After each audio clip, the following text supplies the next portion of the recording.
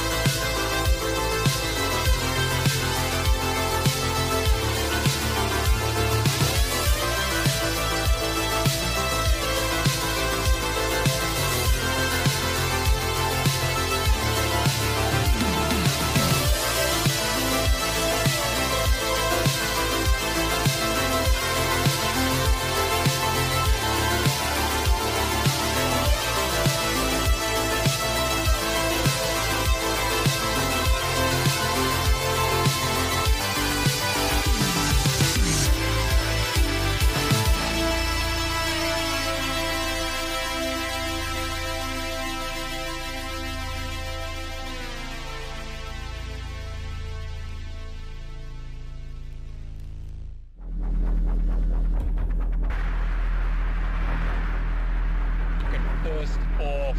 After reading that little line, I will be arrested for not taking a fucking vaccine. This is not a fucking joke anymore. This is fucking dead serious. I am fucking dead serious. These people don't know who the fuck they're actually playing with. Yeah, in a group they might come and fucking intimidate me and whatnot, but fuck, they do not understand what the fuck just one person like myself is capable of. They do not fucking understand. No fucking vaccine or mRNA will ever flow through my fucking blood. Never! I will fucking die fucking fighting for my forefathers and my fucking...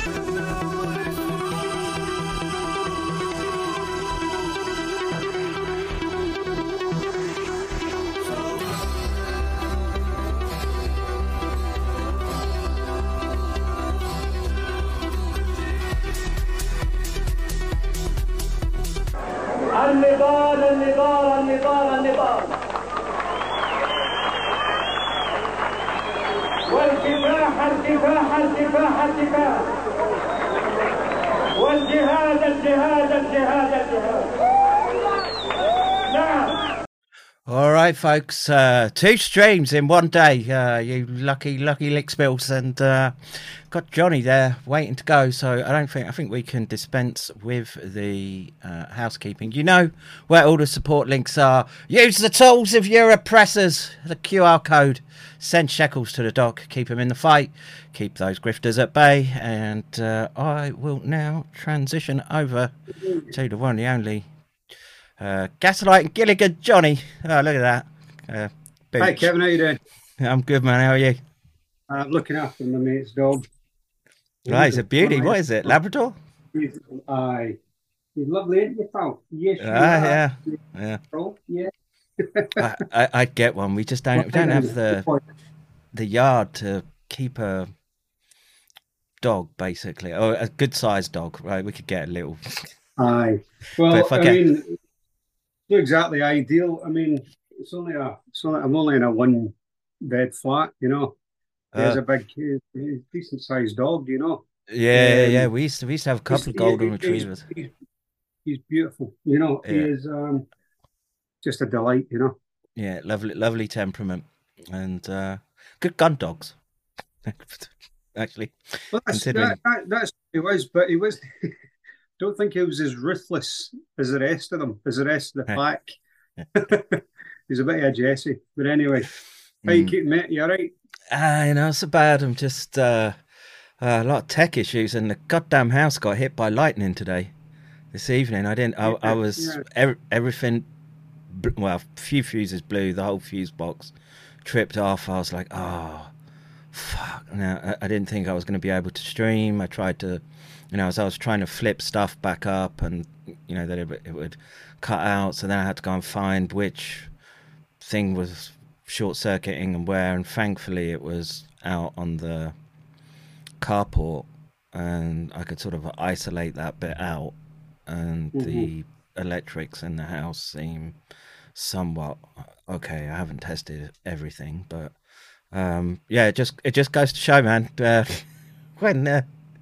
when nature decides he's going to take a chunk out of you, there's... Right, don't mess with nature. And the storm, you could hear it coming, and it was loud, but it was really, like, literally one of those, everything just flashed blue, and you just hear everything just all shut down, and I was like, oh, fuck. And, well, could be worse, going from what I've seen this week. I mean... I picked the title, and I've sort of read through the article, got sort of some bullet points and what have you to talk about. But I've got to pick your brains about Ukraine, Johnny. And so, a couple of things I've seen. Right, let's get them out of the way, because then we can burrow into the thesis. So let me just find the name. So there was a significant escalation, I think, in the last week, and that was I don't know how you put it, Klemensky, I want to say, and I'm hearing it's a massive explosion. Maybe I'll share my screen with you Oh, yes, yes. Yeah, in the seen it. daytime, and there's like Yeah, one, and then like 2-3 seconds later there's another one that goes off, and it looks massive. And so this is the scuttlebutt that I've heard, which is that there were millions of dollars of NATO weaponry stored there, but which is unsurprising given the yeah, circumstances. But what I have heard is that the what do you call them? Depleted uranium sabots were also there, that being supplied by the British. And you know, as a battlefield loss to NATO, how does that rank? And how serious is it if they've, well, if it, I don't know how much the tungsten would flame up as well if it's, yeah. Well, in terms of the battlefield loss, in terms of the overall strategic element of it, a significant one certainly. mm, But it's for me that incident's more about effect. mm, Don't get me wrong. There's going to be actual, radioactive poisoning mm. in the locality certainly. So And obviously the depleted uranium can still burn with yeah. that sort So of I guess temperature. it's like a crude dirty bomb. Yeah. I guess when they do Mm, things like that. And denying and future generations the use of the land yeah. is Yeah. one of their priorities. Hence, you've got Gates buying up land in the US and Mm, all these must be nearly a dozen now rail accidents, derailments with chemicals, etc., poisoning mm, yeah. water tables. Mm, mm, mm. Um, Yeah. To me, so this in this terms is of all Ukraine, part of covert biological chemical warfare that we're yeah, seeing. yeah. Um, And of so course, it allows them then. So when these, if these radioactive, um, um, not clouds as such, but certainly when the locality becomes contaminated, then it enables headlines to write it as such. mm, And ultimately, what they're trying to do is to justify a nuclear escalation. Is to try and get them normalize the narratives mm, into the nuclear sphere in order to escalate the war in general, but mm, specifically to normalize the nuclear narrative with a view to get it to basically get it back to Faslane mm. and Glasgow. And at least, even if they don't get to launch, which they won't, I'm pretty convinced they won't now. They'd have done it by now if they could. Mm. But at least set up the pretext to militarize. And funnily enough, as the news was sort of breaking about these, as the public was being made aware of these labs in Ukraine, and one of their agents of interest is Crimean Congo hemorrhagic fever, a tick-borne disease. And as they're sort of squirming and having to admit that there are these labs, what do we see break out right next to Alconbury but a case of Crimean Congo hemorrhagic fever? And Alconbury is the forward operating base. I know this because of my father being stationed there and around there. It's the forward operating base for nuclear biological chemical in the UK, and they have supposedly all the like medical facilities, but the person had to be transferred out of the hospital to a civilian hospital, I think, to get proper care. And again, how true that is, I don't know.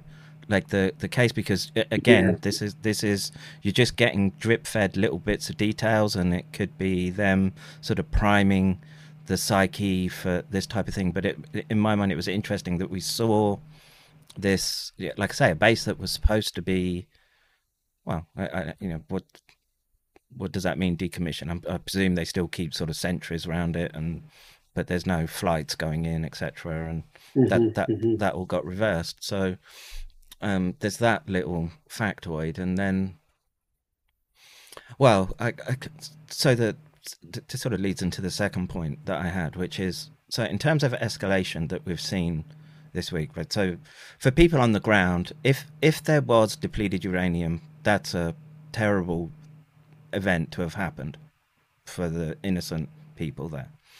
In terms of like really sort of escalating it with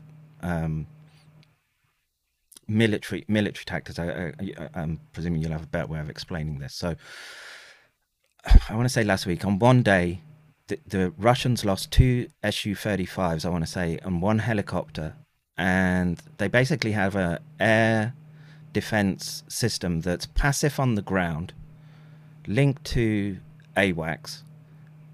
The AWACS sends the signal, so it's sort of indirect signal, so nothing's detectable from the ground, and then the missile basically has its own radar that it switches on when it gets close to the target. Now, in my mind, and just my understanding, to lose, that's their top tier sort of fighter bomber jet, right? The Su-35. To have 2 taken down plus a helicopter by what would be an AWACS flying in international airspace outside of Ukraine, has that not de facto just extended the conflict zone out to where that AWACS is? And aren't the Russians then at liberty to say, well, okay, we see the AWACS, we'll take that out? Well, theoretically, aye. Just putting it, straightforwardly. And again, you've hit the nail on the head with that word, escalation, and that is what it's about. Now, this war is just over a year now, or just 14 months, something.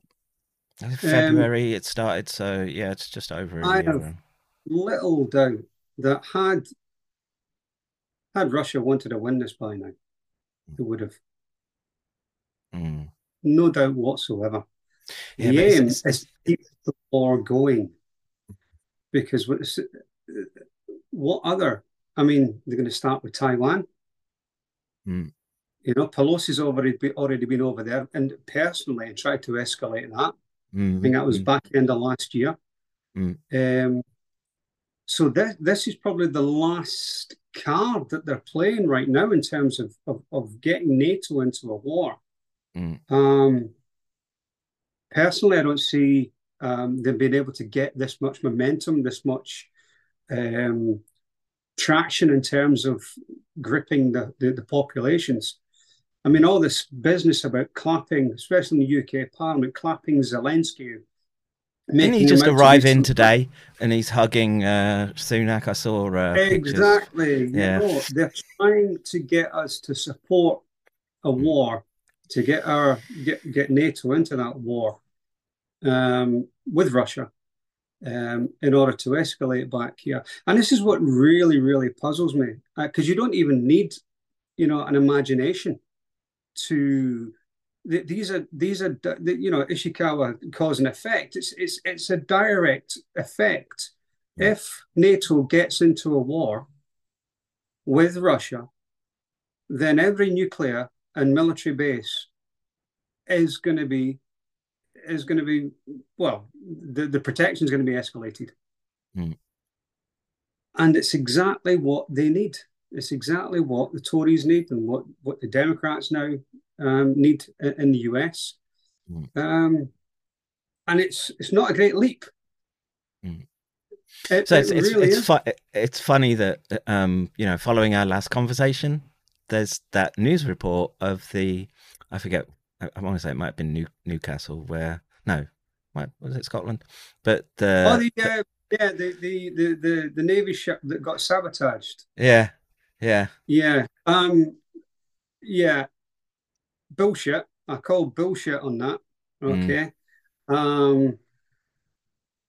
And again, it's one of those. I mean, those places. Somebody actually commented, you know, in that saying, you know, these places are like Fort Knox, and I said exactly, they are. You know, so for somebody to be, it's either been done, but it's been set up, but it's not been done at all, and the story's just been planted. You know, and just get rid of that. And the story's just been planted, and the underlying aspect to it is that, and I noticed it a lot back end of 2016 and going into 2017, was a lot of stories about incompetence. So first off, in that story, I think it was certainly, I think it was at Scotstoun, the shipyard at Scotstoun, on the Clyde, and first off, we're supposed to believe that security was so lax, so incompetent, that somebody managed to get in there and sabotage the cabling on that ship. That's one. And it's not just a case of getting there's a base, there's ground towards, you've got a cover to get towards the ship, you've got to get onto the ship, up the gangplank to the ship. Exactly. You know, and so this constant themes of I mean, we had stories of drug taking on one of the nuclear subs. Those sailor boys got to do something down there, right? And so this constant feeding in of you know, ill discipline, of incompetence, of lax security, of sabotage. And so what, even though it might not seem directly related to the intended plan, it is. Because again, it'll always be Russia, China. There's a comment in the chat, right? And so this is from Liberty, but listen, it says, in his experience, the military and the politicians are never in agreement. The army will be against this war.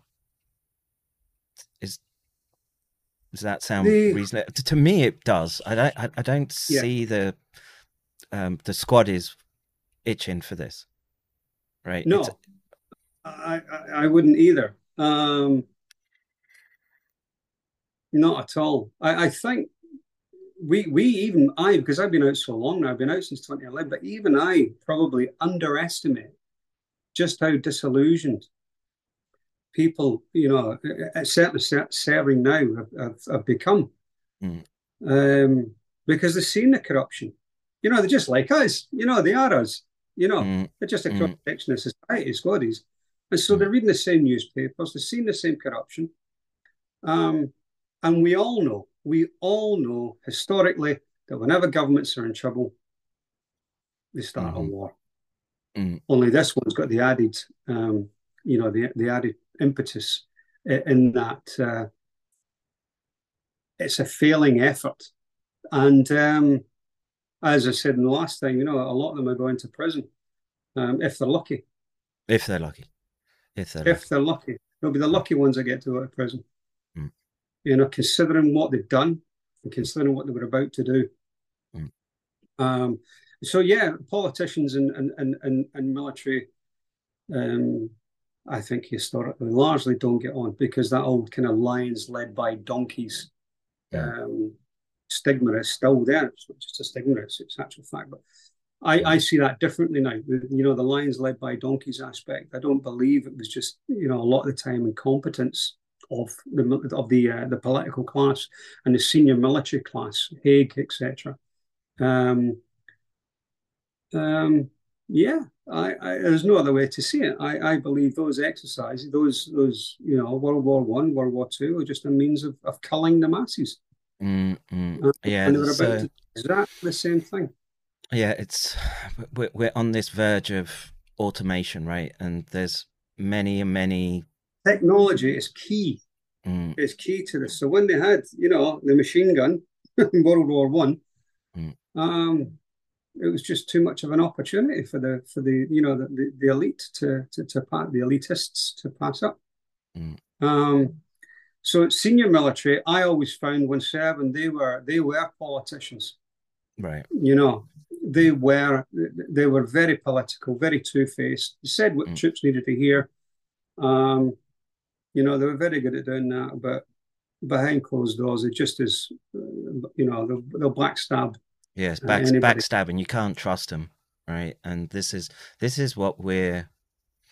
It's one of the fundamental issues that we have with this leadership class, the management class. AI can do a pretty good job with respect to medicine, right? Once it can get all your details and your and you answer a few questions and it's got your diagnostics, it's going to be it's not going to replace your family physician, but at a sort of large scale ability to manage. So all those professions go.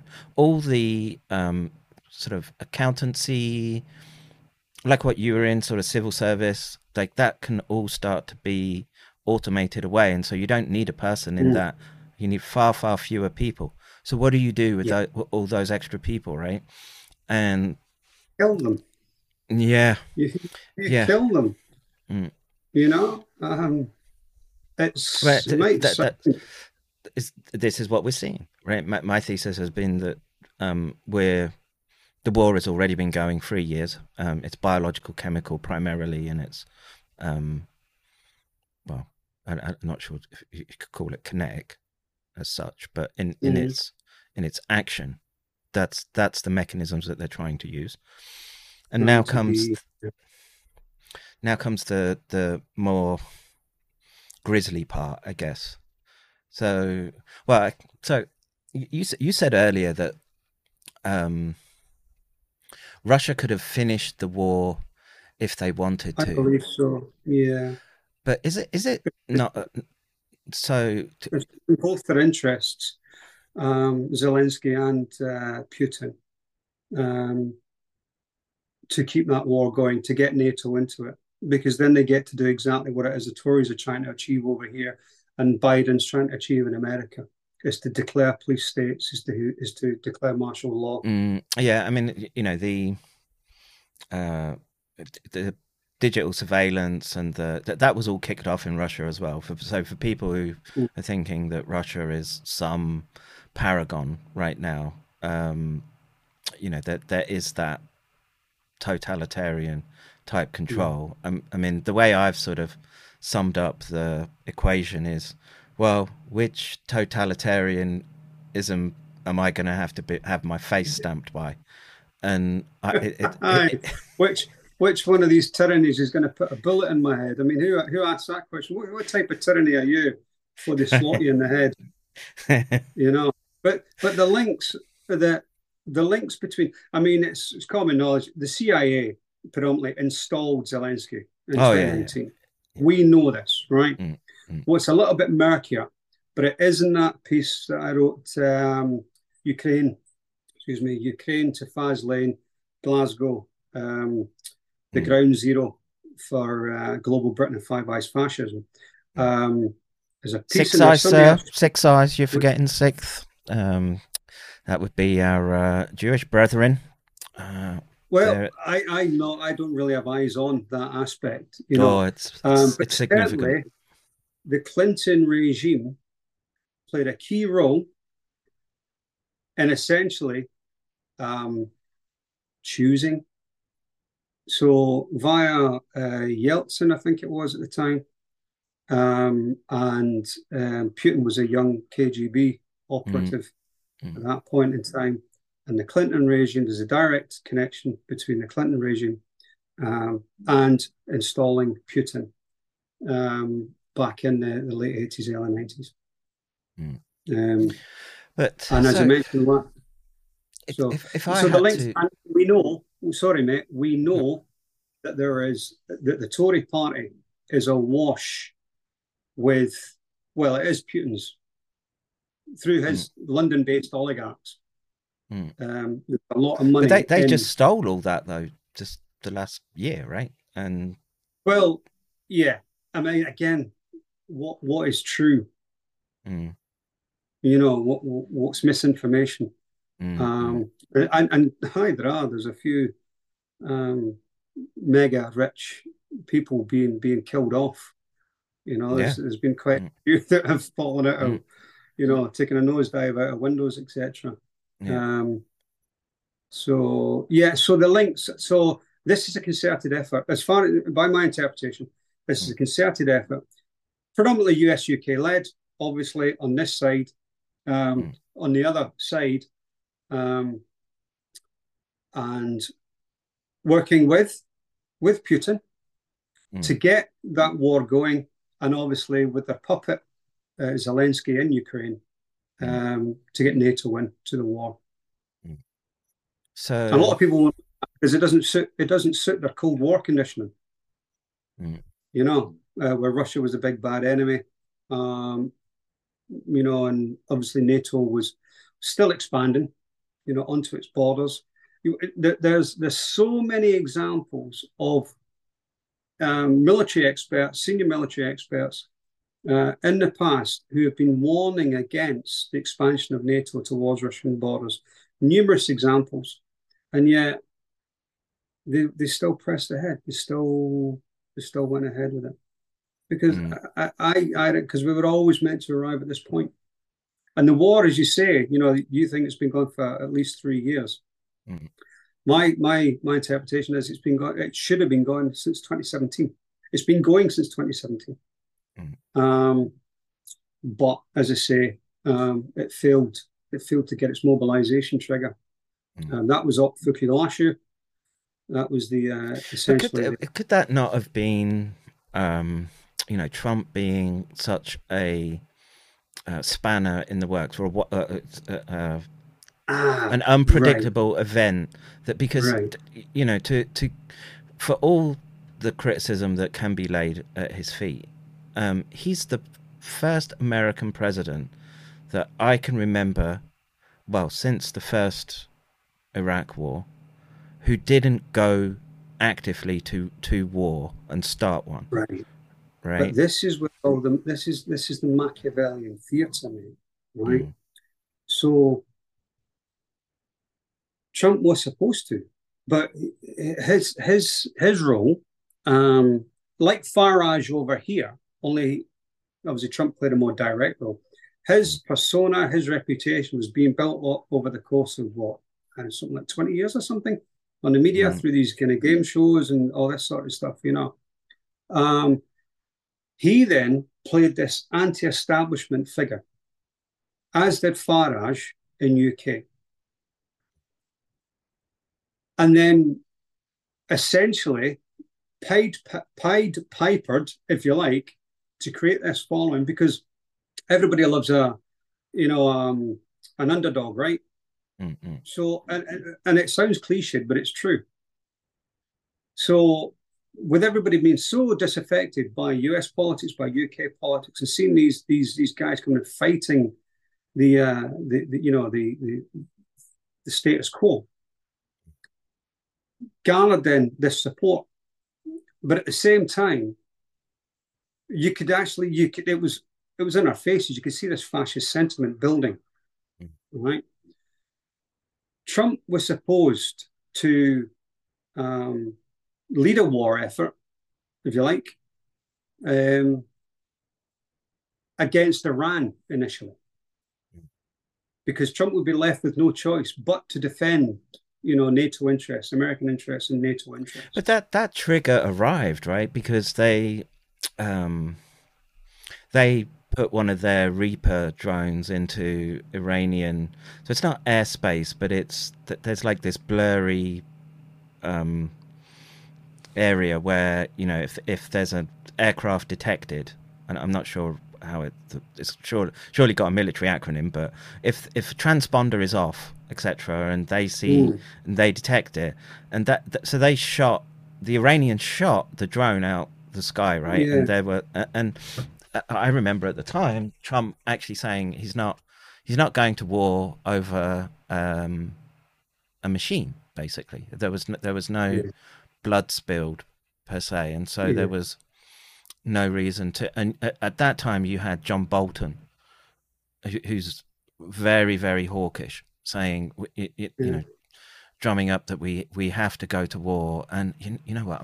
We just saw one recently where God, it was Hannity. I'm trying to think of the event, but they were just going crazy about how America had to step in. It was about Ukraine in this particular instance, and someone will remember the Hannity Spurg out, but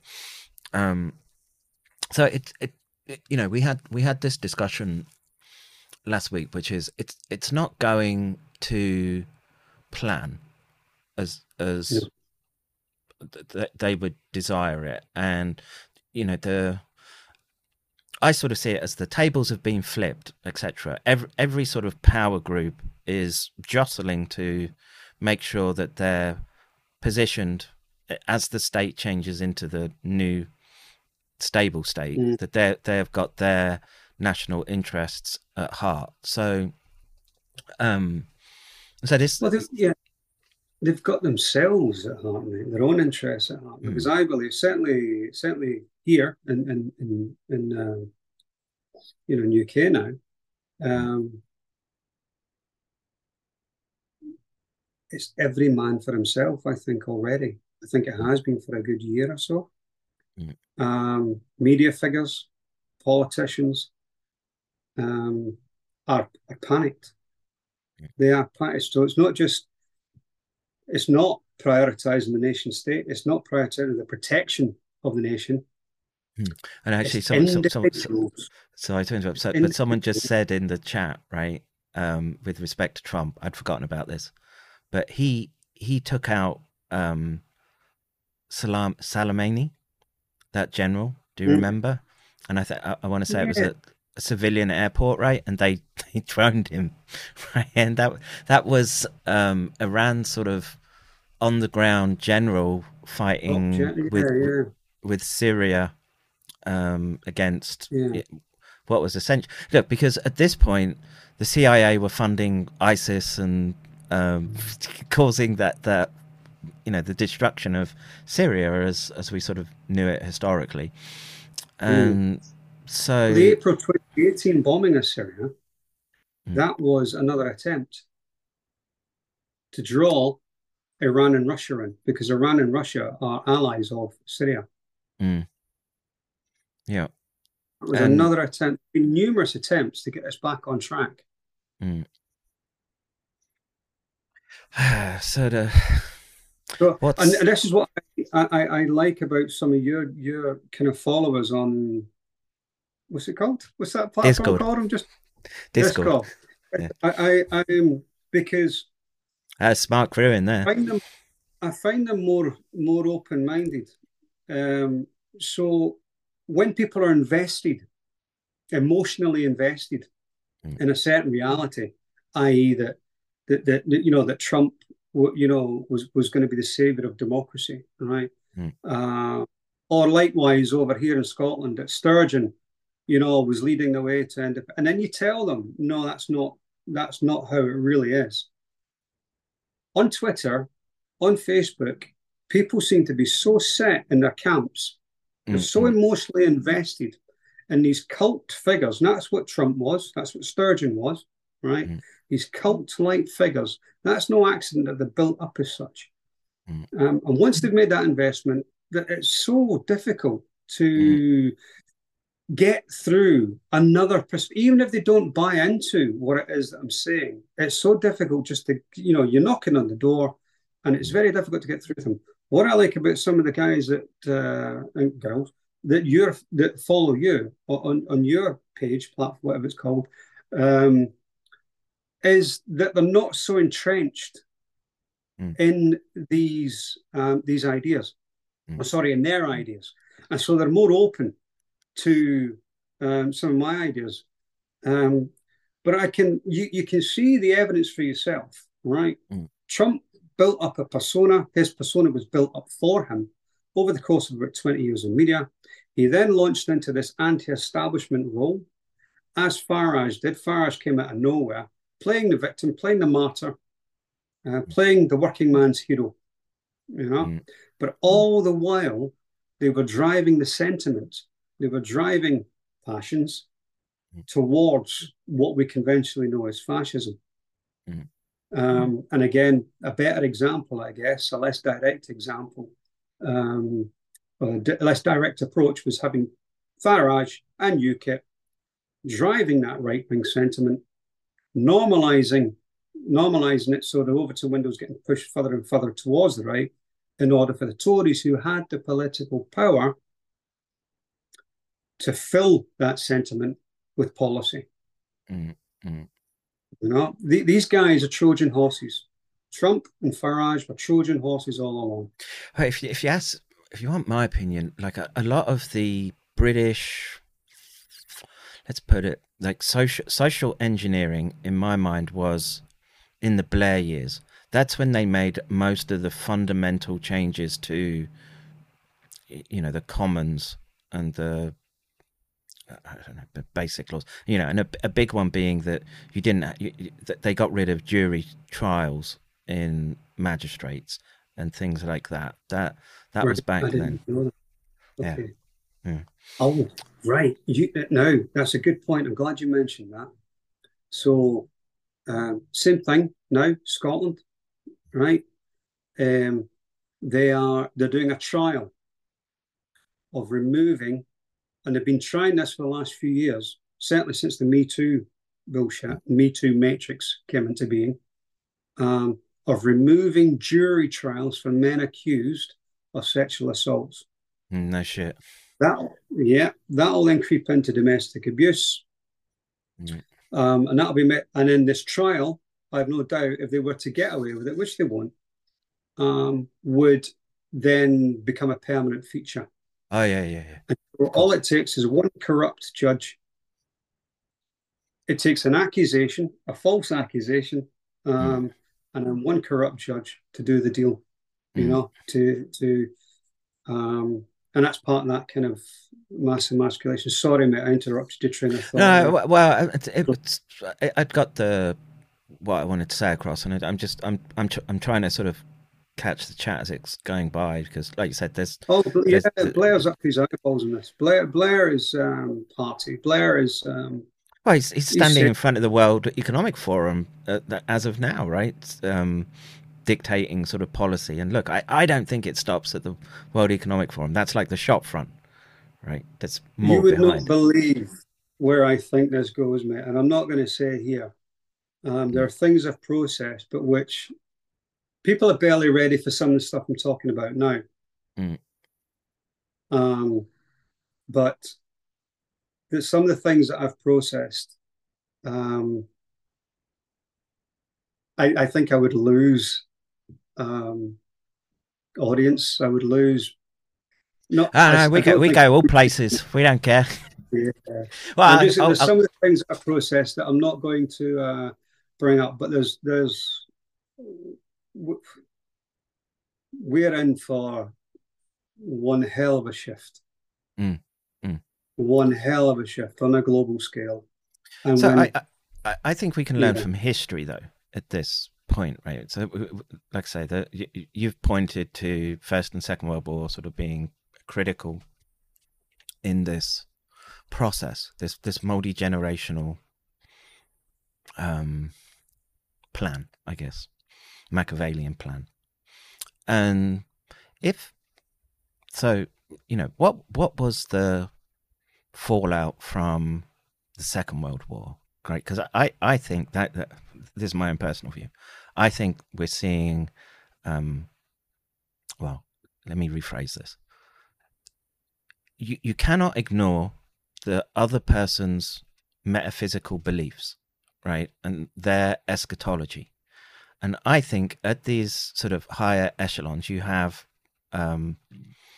these cliques, groups, etc. And a big part of that is the Zionist movement around, well, I call it sort of the Abrahamic Armageddon fetishists, right? They're all keyed in on this particular programming, particularly in the West. It's not evident where I live, but for sure in the Western Hemisphere you do see this. And so part of the programming that we get is, of course, the 6 million dead, the Holocaust, etc., all this. And I'm sure a lot got done in during the war. I'm not buying these narratives that they're pushing, etc. And what we've seen is a move to, after the Second World War, they made the State of Israel, and that sort of established or it kicked off in many people's mind the prophecy, the thinking around prophecy. Yeah. And so, one of the critical things that I think was when they sort of shifted gears. So if you remember when Trump was president, and maybe this was his primary role, right? Wildcard came in and did what had been a solid guardrail under all administrations all around the world, which was to move the US embassy from Tel Aviv into Jerusalem, recognizing Jerusalem as the sort of unified capital of Israel. Now, that being said, and all this prophecy aside, there's still the physical conflagration that comes with their plans. And so this is something that I've seen bandied about. I don't know how much to put into it, but I'll pose this as a question to you. The war in Ukraine it's being called the war for Khazaria 2.0. Does that make any sense to you? No. Okay. So so we were talking about this last week when we were talking about the race specificity of SARS, right? And so Ashkenazi come from the area of Khazaria, which is Ukraine. Okay. And what the thinking is that they're looking for, well, I guess Zionist conquest and expansion into Ukraine. So they decimate it, and then they can move in because you've got rid of the local populations, as it were. Now, I'm not saying that's exactly what's happening, but it's one thing that I would add into the equation. There's a blueprint for it, mate. There is a blueprint for it, and it's Israel.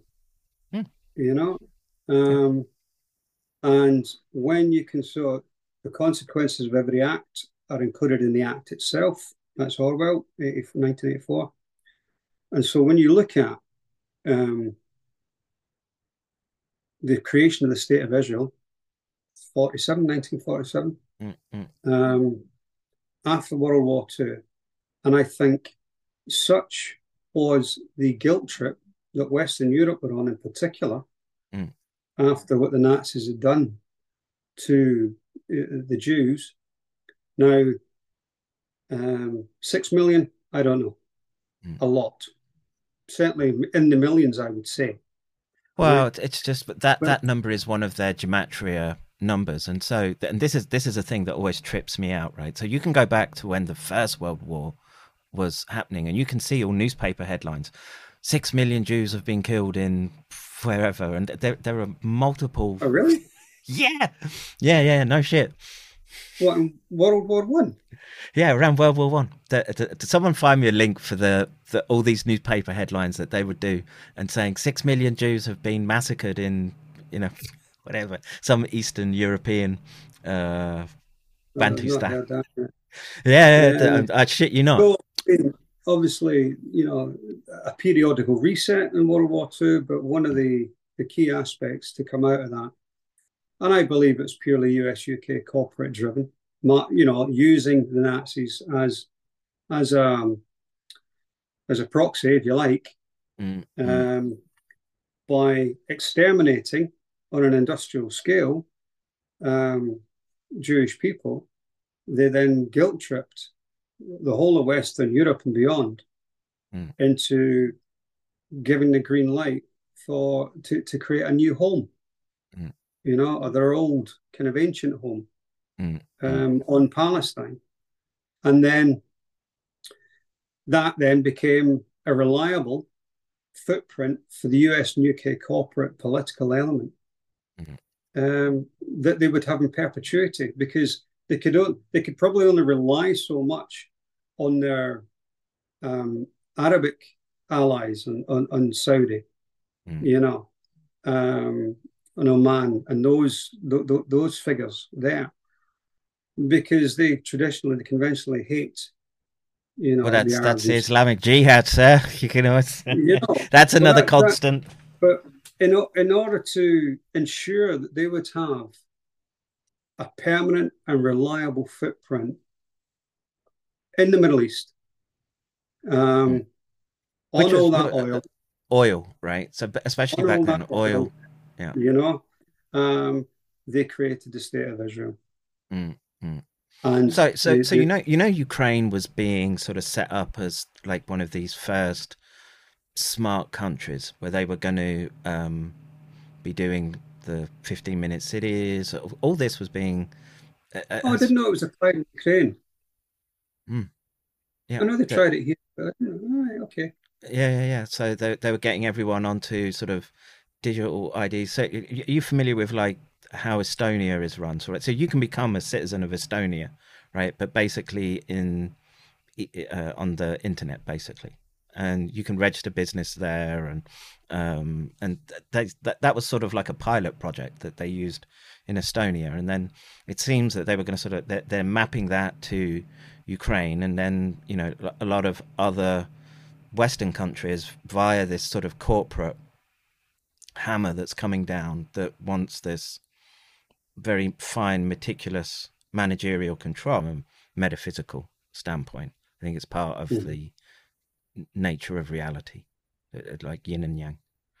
And so you know the question is so we've identified the problem, right, which is this creeping militarization, corporatization. We discussed last week that the militaries are essentially privateer mercenary armies dressed up in the regalia of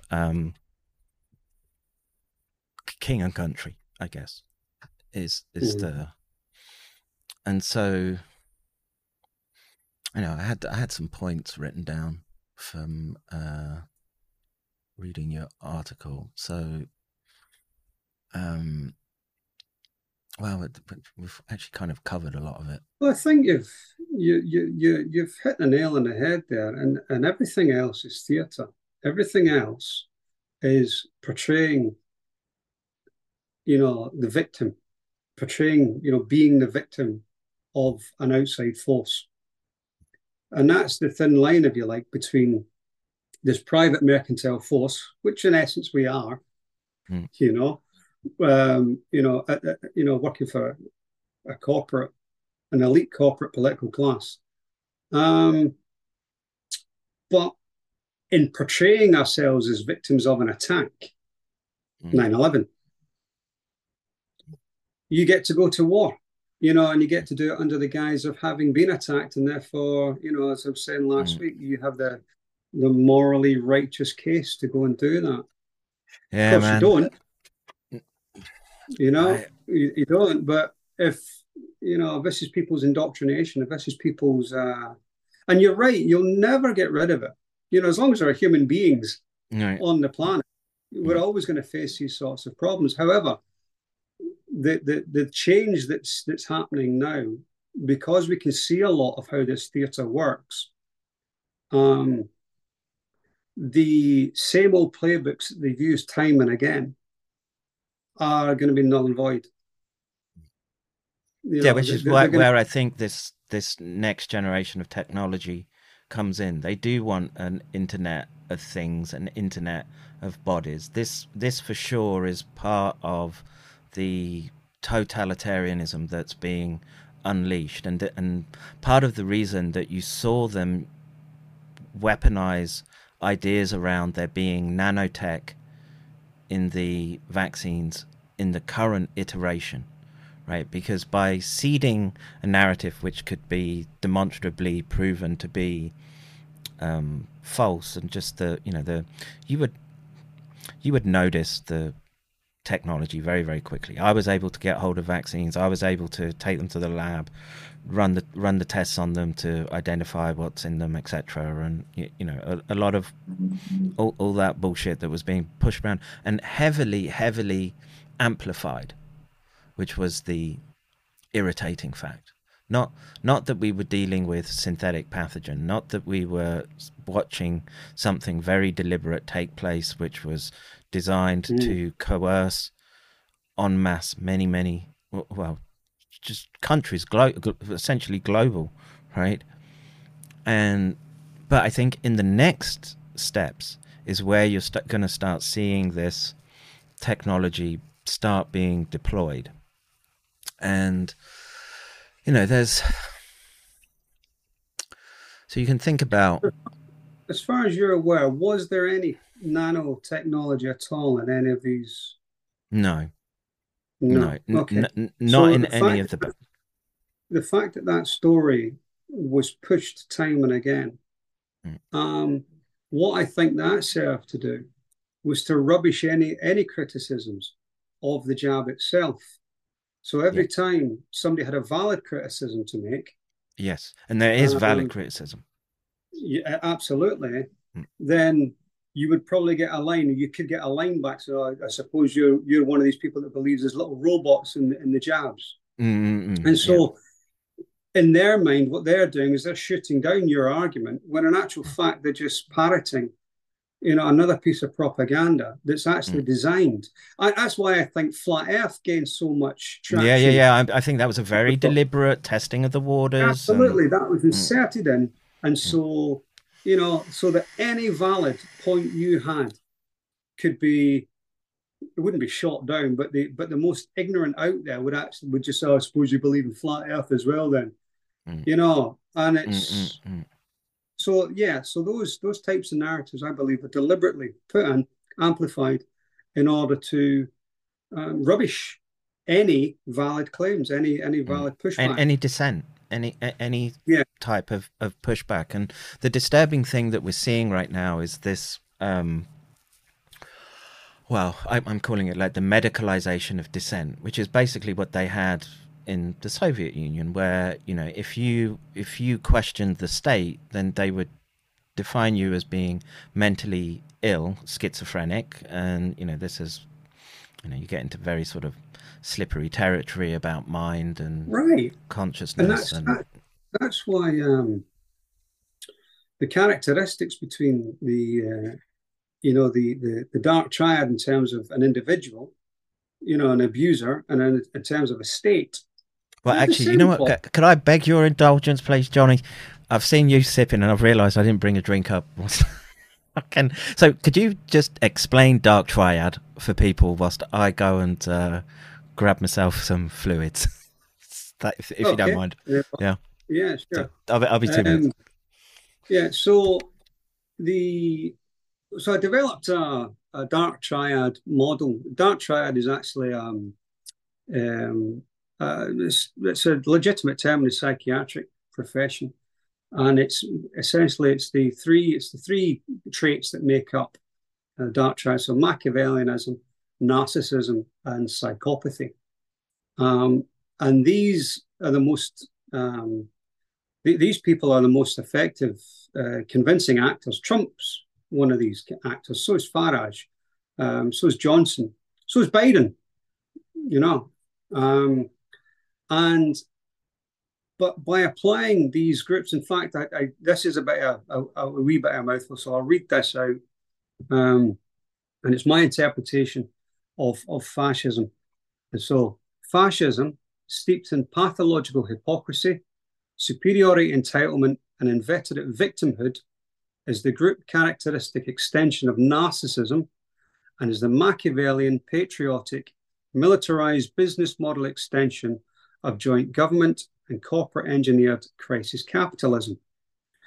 So what we've got then is essentially these groups of dark triad characters who've been dominating our airwaves since forever, since the advent of radio technology, of TV, and essentially have been dominating our lives and our reality through media.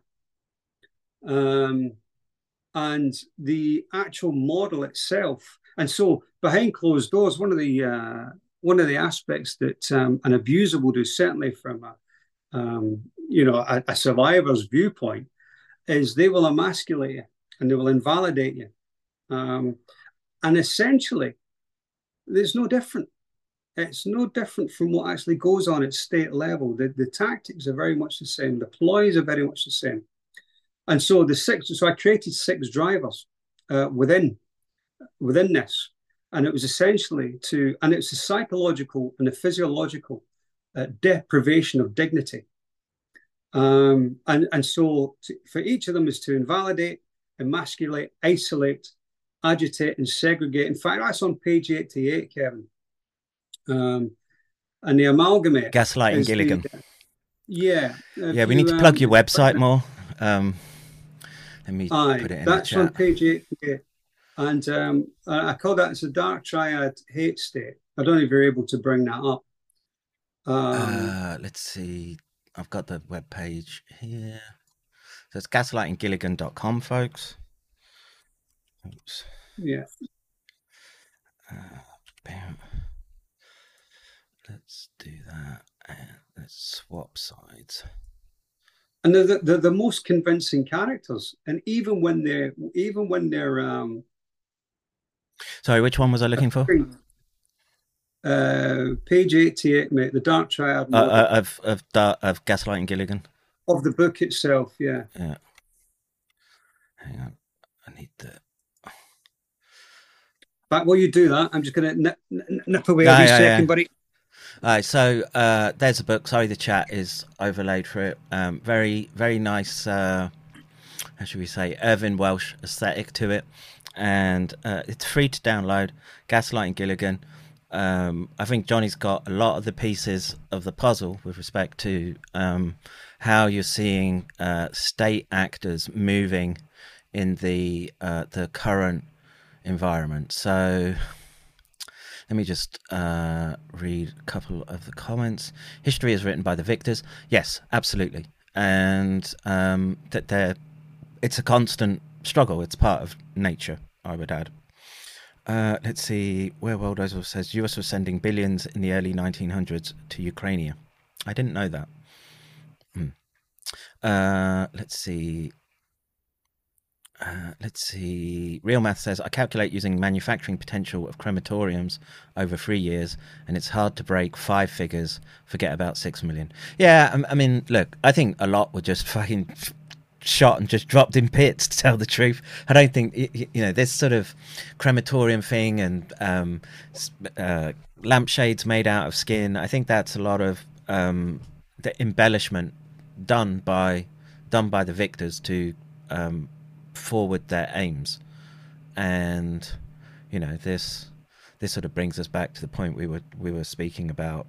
That the map is already there about the creation of the state of Israel, right? And that goes back to prior to the First World War and Balfour and Balfour Declaration, and Churchill was essentially, he was bankrupt, right, and was bankrolled by Rothschilds, and makes sense. And so there's a lot of historical figures that we're going to see in due course. Are not the people that they've been made out to be. And, Churchill was one of them. But again, because of that indoctrination, people struggle with seeing, what is the truth. Well, Britain had this Churchill figure ready to go, right? Which was Boris Johnson. And again, it didn't pan Born in out. America. No, it didn't pan out. As I say,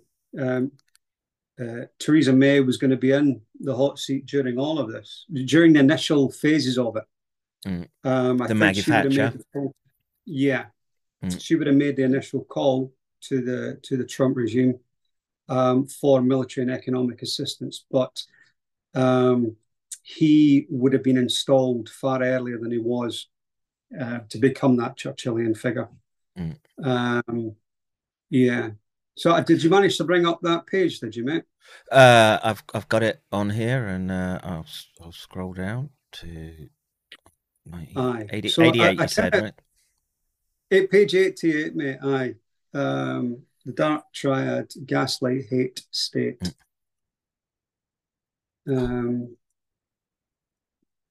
There. And Okay, people so will be able to we've see. got it up, and actually we have, you know who you should speak to. We have a bunch of people who are very much into deconstruction of Gnosticism, and they love all this kind of shit and symbology.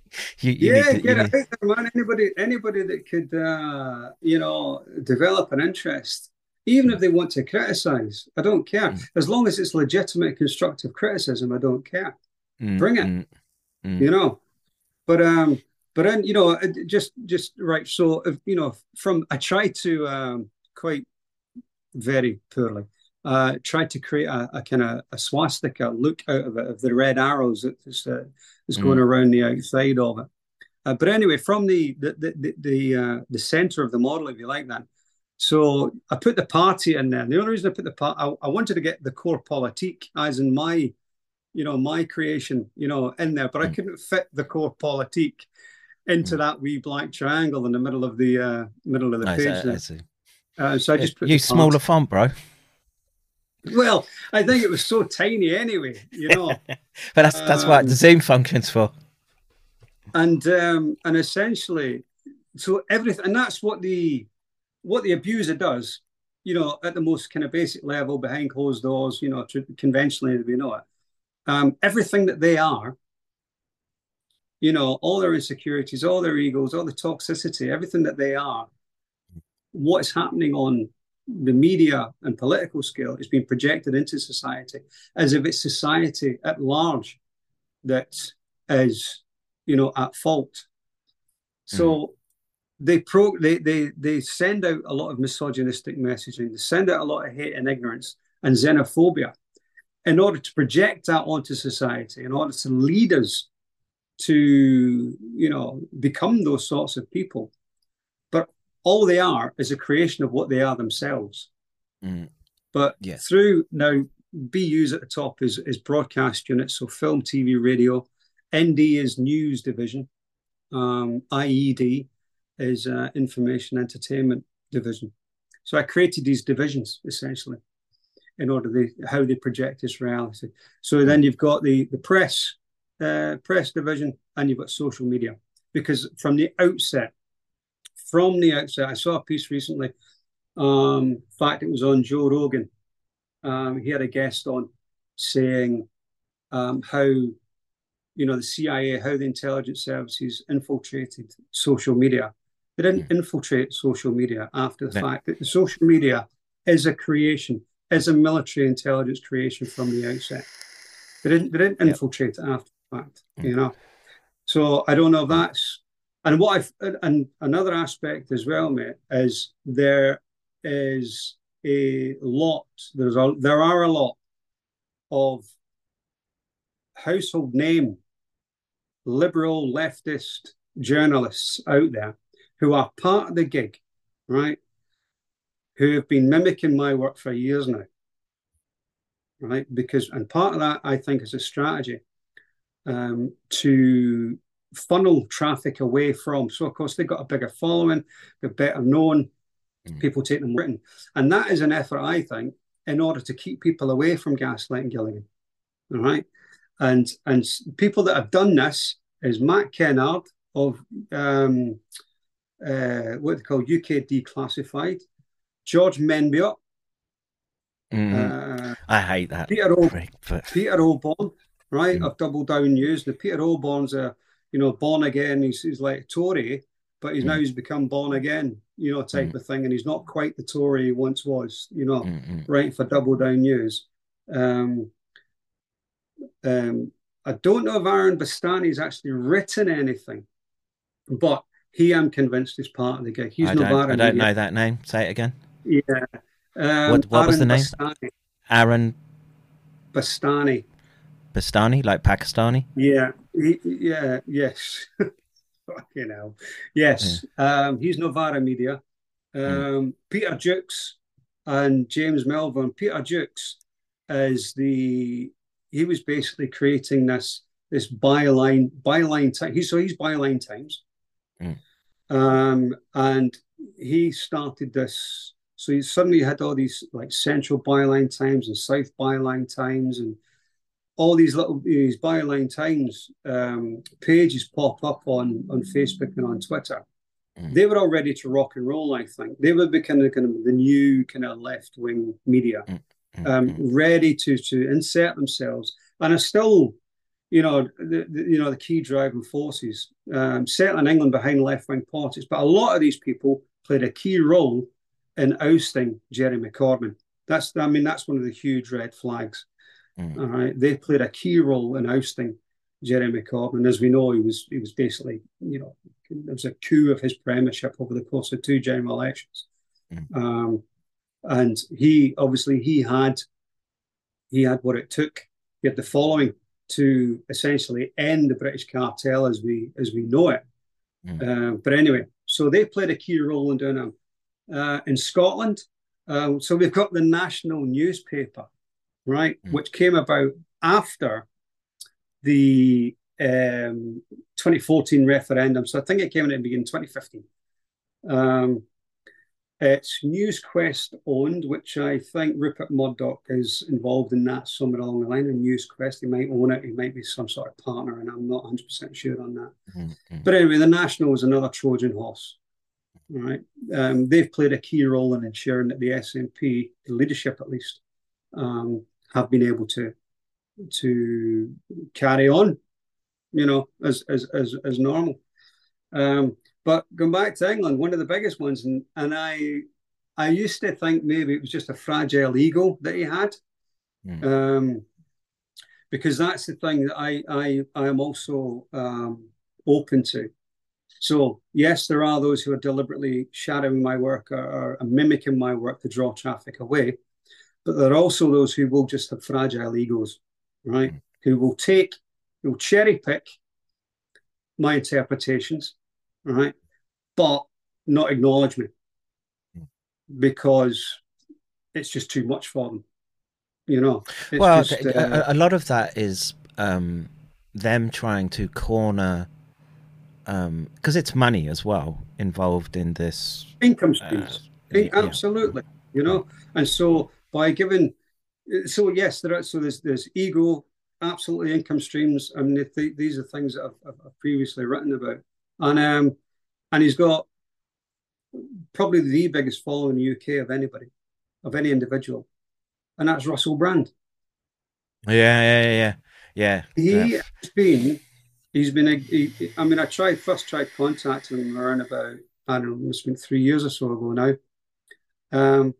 But all his work, all his interpretations that he keeps putting out, they're all in Gaslighting Gilligan already. So he's very much a limited hangout. He's there to I'm of the mind that he's probably involved rather than just having a fragile ego or protecting his income streams. I'm more edging towards he's actually in on the game. So you haven't seen the pictures of him hugging Yuval Harari of World Economic Forum, the little ideological sodomite that goes around telling everyone that you're surplus to requirements and the elite are going to have super technology to. You don't know that guy? Well, I've heard of him. But I didn't know about the connection. So there's definite crossover connection, and of course that crosses over with the Joe Rogan network. That's a big one, and of course there's US I hope side. he's not involved, mate, because I fucking like him. Yeah, look, man, I'm a Joe Rogan bro, right? Generally, I don't watch him now. He's on Spotify, but that's the thing. I mean, the fucking Brand, he makes me laugh. I do find some of his stuff funny. Some of his quips when he's making these observations, but the observations aren't his. He's content to, pass them off as if they're his. but it's all in Gaslighting Gilligan, published in 2017. So yeah, and he was there, sort of the public face, the acceptable face of pushing back against, the mandates and vaccines. He would bring up issues around, the fact that there was a lab origin around COVID, right? And so what that does is pulls people away from really getting to the core of individuals who were involved in, releasing the information.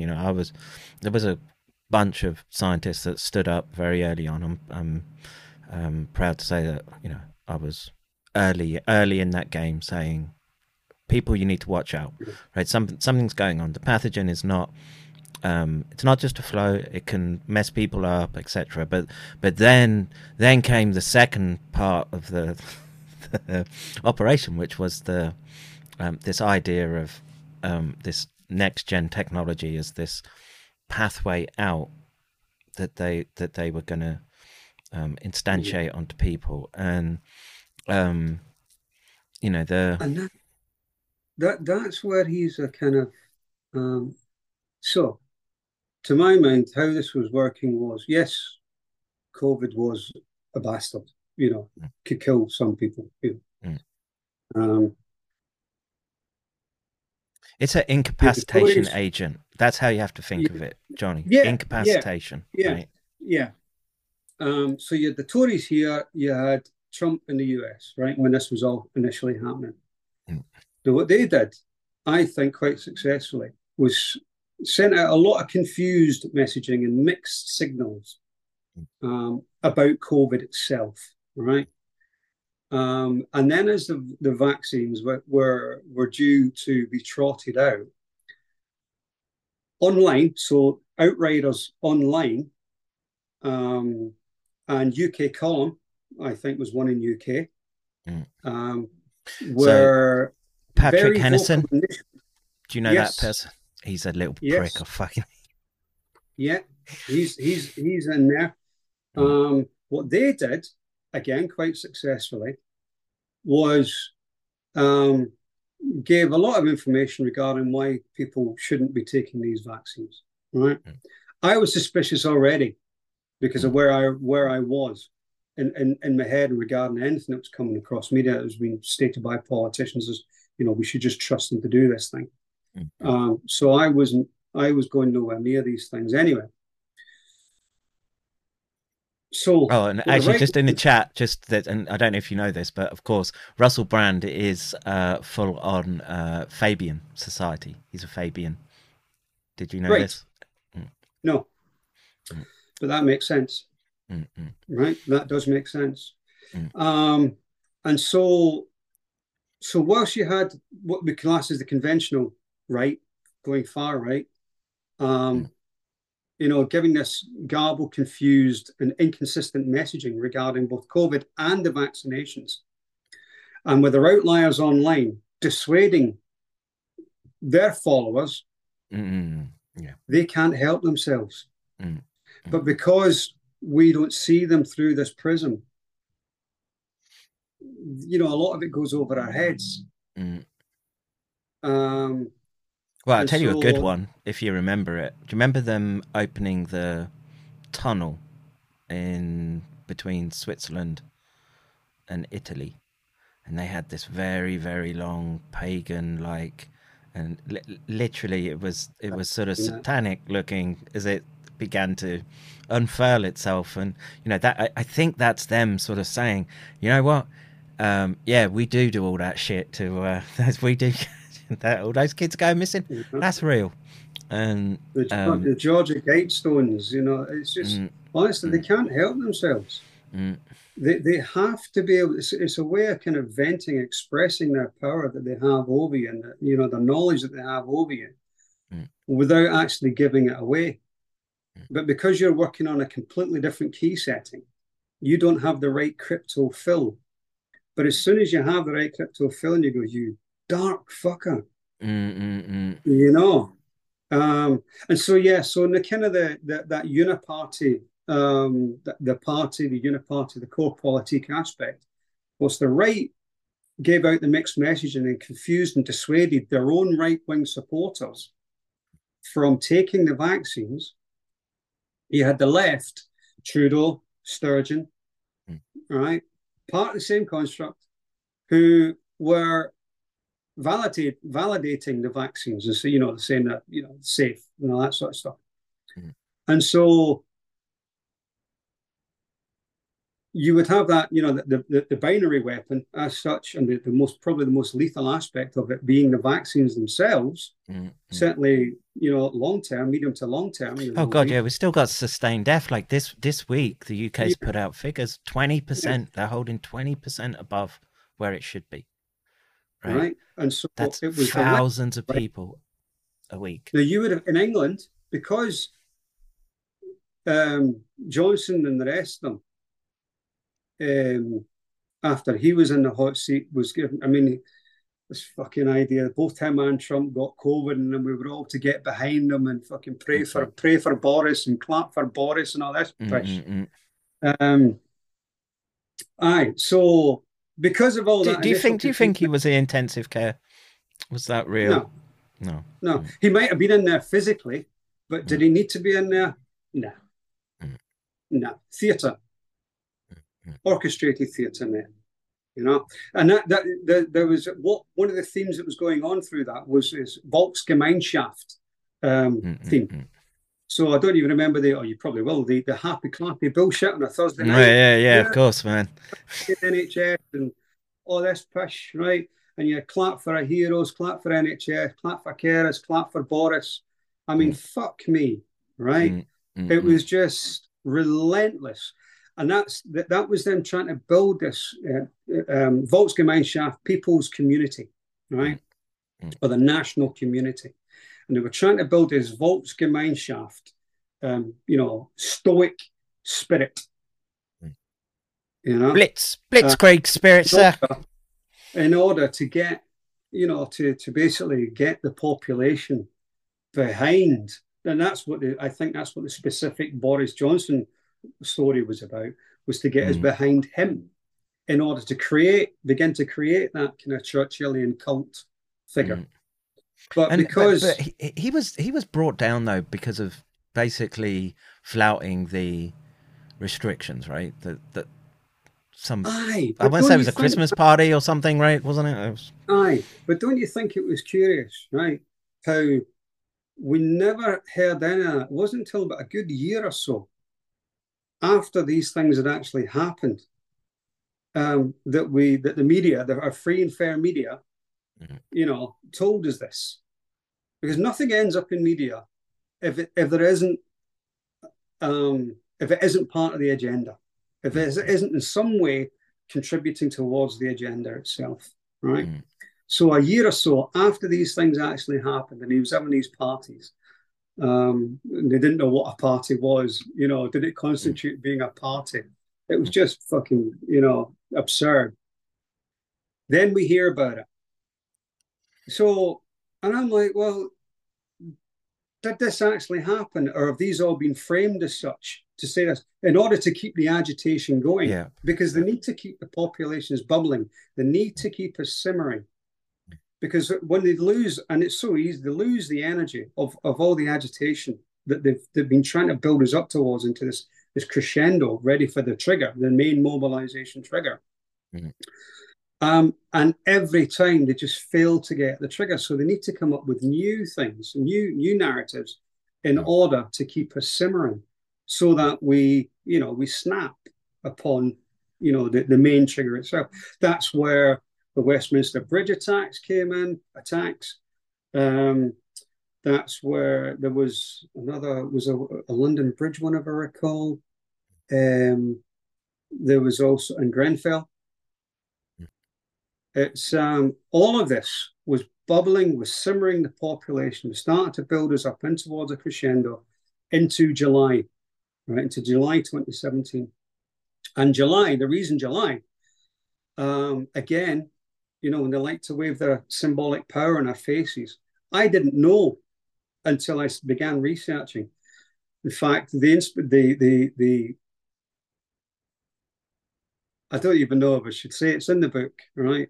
But Oh, you I can don't say want it, to lose dude. people. I don't want to lose No, no, people. no, no. I go to so many places on here. It's you ain't gonna shock Right. anyone. Okay, in media, right, in film, sorry, in entertainment in particular, right, sci-fi and fiction, sci-fi horror, sorry.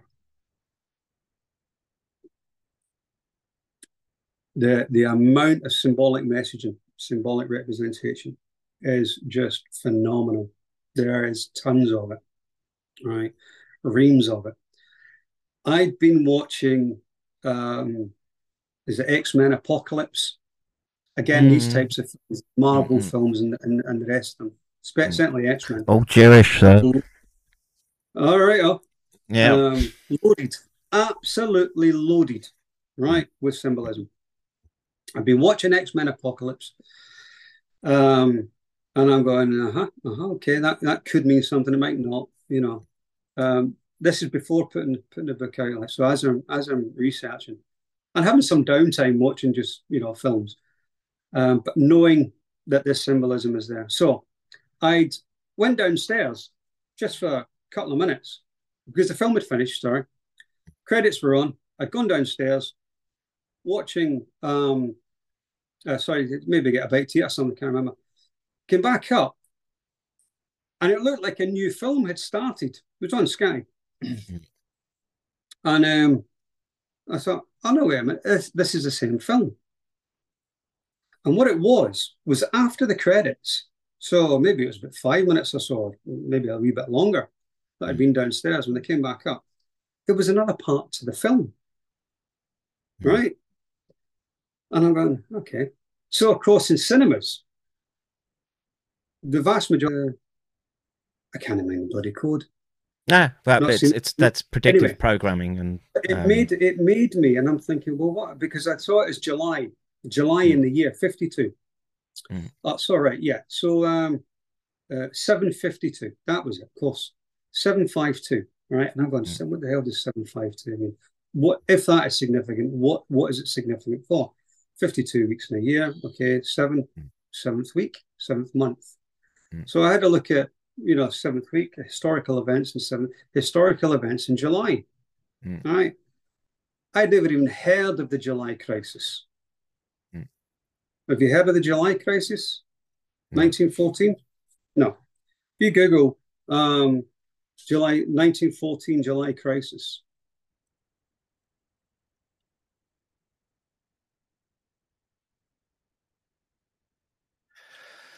Let's see. Oh, it's Archduke Ferdinand, and I didn't realize they called it that, but yes. Yeah. I'd heard of the Archduke Franz Ferdinand assassination. Right? I'd heard of that, but I'd never heard that there'd been something that had been referred to as the July crisis. Not even in school, but I recall, So I'm thinking, you really, and so I think what we were in for was another July crisis, with what I called Fuku Glacier, with the staging of the sinking of the Trident sub. And that's the only way I initially knew to research historical events in July. And then it popped pretty much straight away. Because again, they love to demonstrate their power. They love to wave their power in our faces. One of the lines that Boris Johnson came out with, we're going to make a titanic success of Brexit. Do you remember that line he used? Right? I hadn't heard that line, but he used that line, and of course everybody was saying, "Well, you fucking idiot," because the Titanic sank, right? But he knew full well what he was saying, right? And this is humor to them as well, because of course, those in on the gig, are all in on the joke. So when he was talking about we're going to make a Titanic success of Brexit, he was talking about the sinking of the staging of the sinking of the Trident sub in the Clyde. That's what he was talking about. One of the other Years ago, he came up with one was it Croydon? I think it might have been Croydon. Was of more utilitarian benefit to the UK than Strathclyde, which just wasn't true anyway, you know, at all. And but and I'm thinking, well, why Strathclyde? Why not Tees? Why not Tyne Tees or something like that? Why did he? And I think in hindsight, because he knew the gig, he knew the plot way back when, that he would every so often would just come out with these Borisisms that he's known for, but in actual fact, they're just ways of displaying their power, and it is a wash in film. I agree with that. I mean, you know about Matrix, obviously, right? You know about the 9/11 symbology. Well, not even symbology, but just the date of 9/11 is on what's it, Neo's driver's license, right? When they take him in to the cell and they sort of glue up his mouth, and they've got his ID on the folder, right? And there's 9/11 on there, and literally that was, when did Matrix come out? That was 2018. No, sorry, 1998, maybe. Yeah, late 90s. Yeah, 1998, I think. I can't remember which, but Me Too also features in one of the Matrix films. And well, you know those. Wachowski, well, again, yeah, that name, right. But they've gone through, right. So they've done the Matrix, and you have to wonder how much there's a. One of them, I think, did V for Vendetta. Oh, really? Interesting. Yeah. You know what, dude? I watched. I remember watching V for Vendetta at the time, and I hadn't, I sort of. It was like a sort of take on Orwell. I sort of enjoyed the movie and just sort of filed it away. And I actually watched it a few weeks ago, right?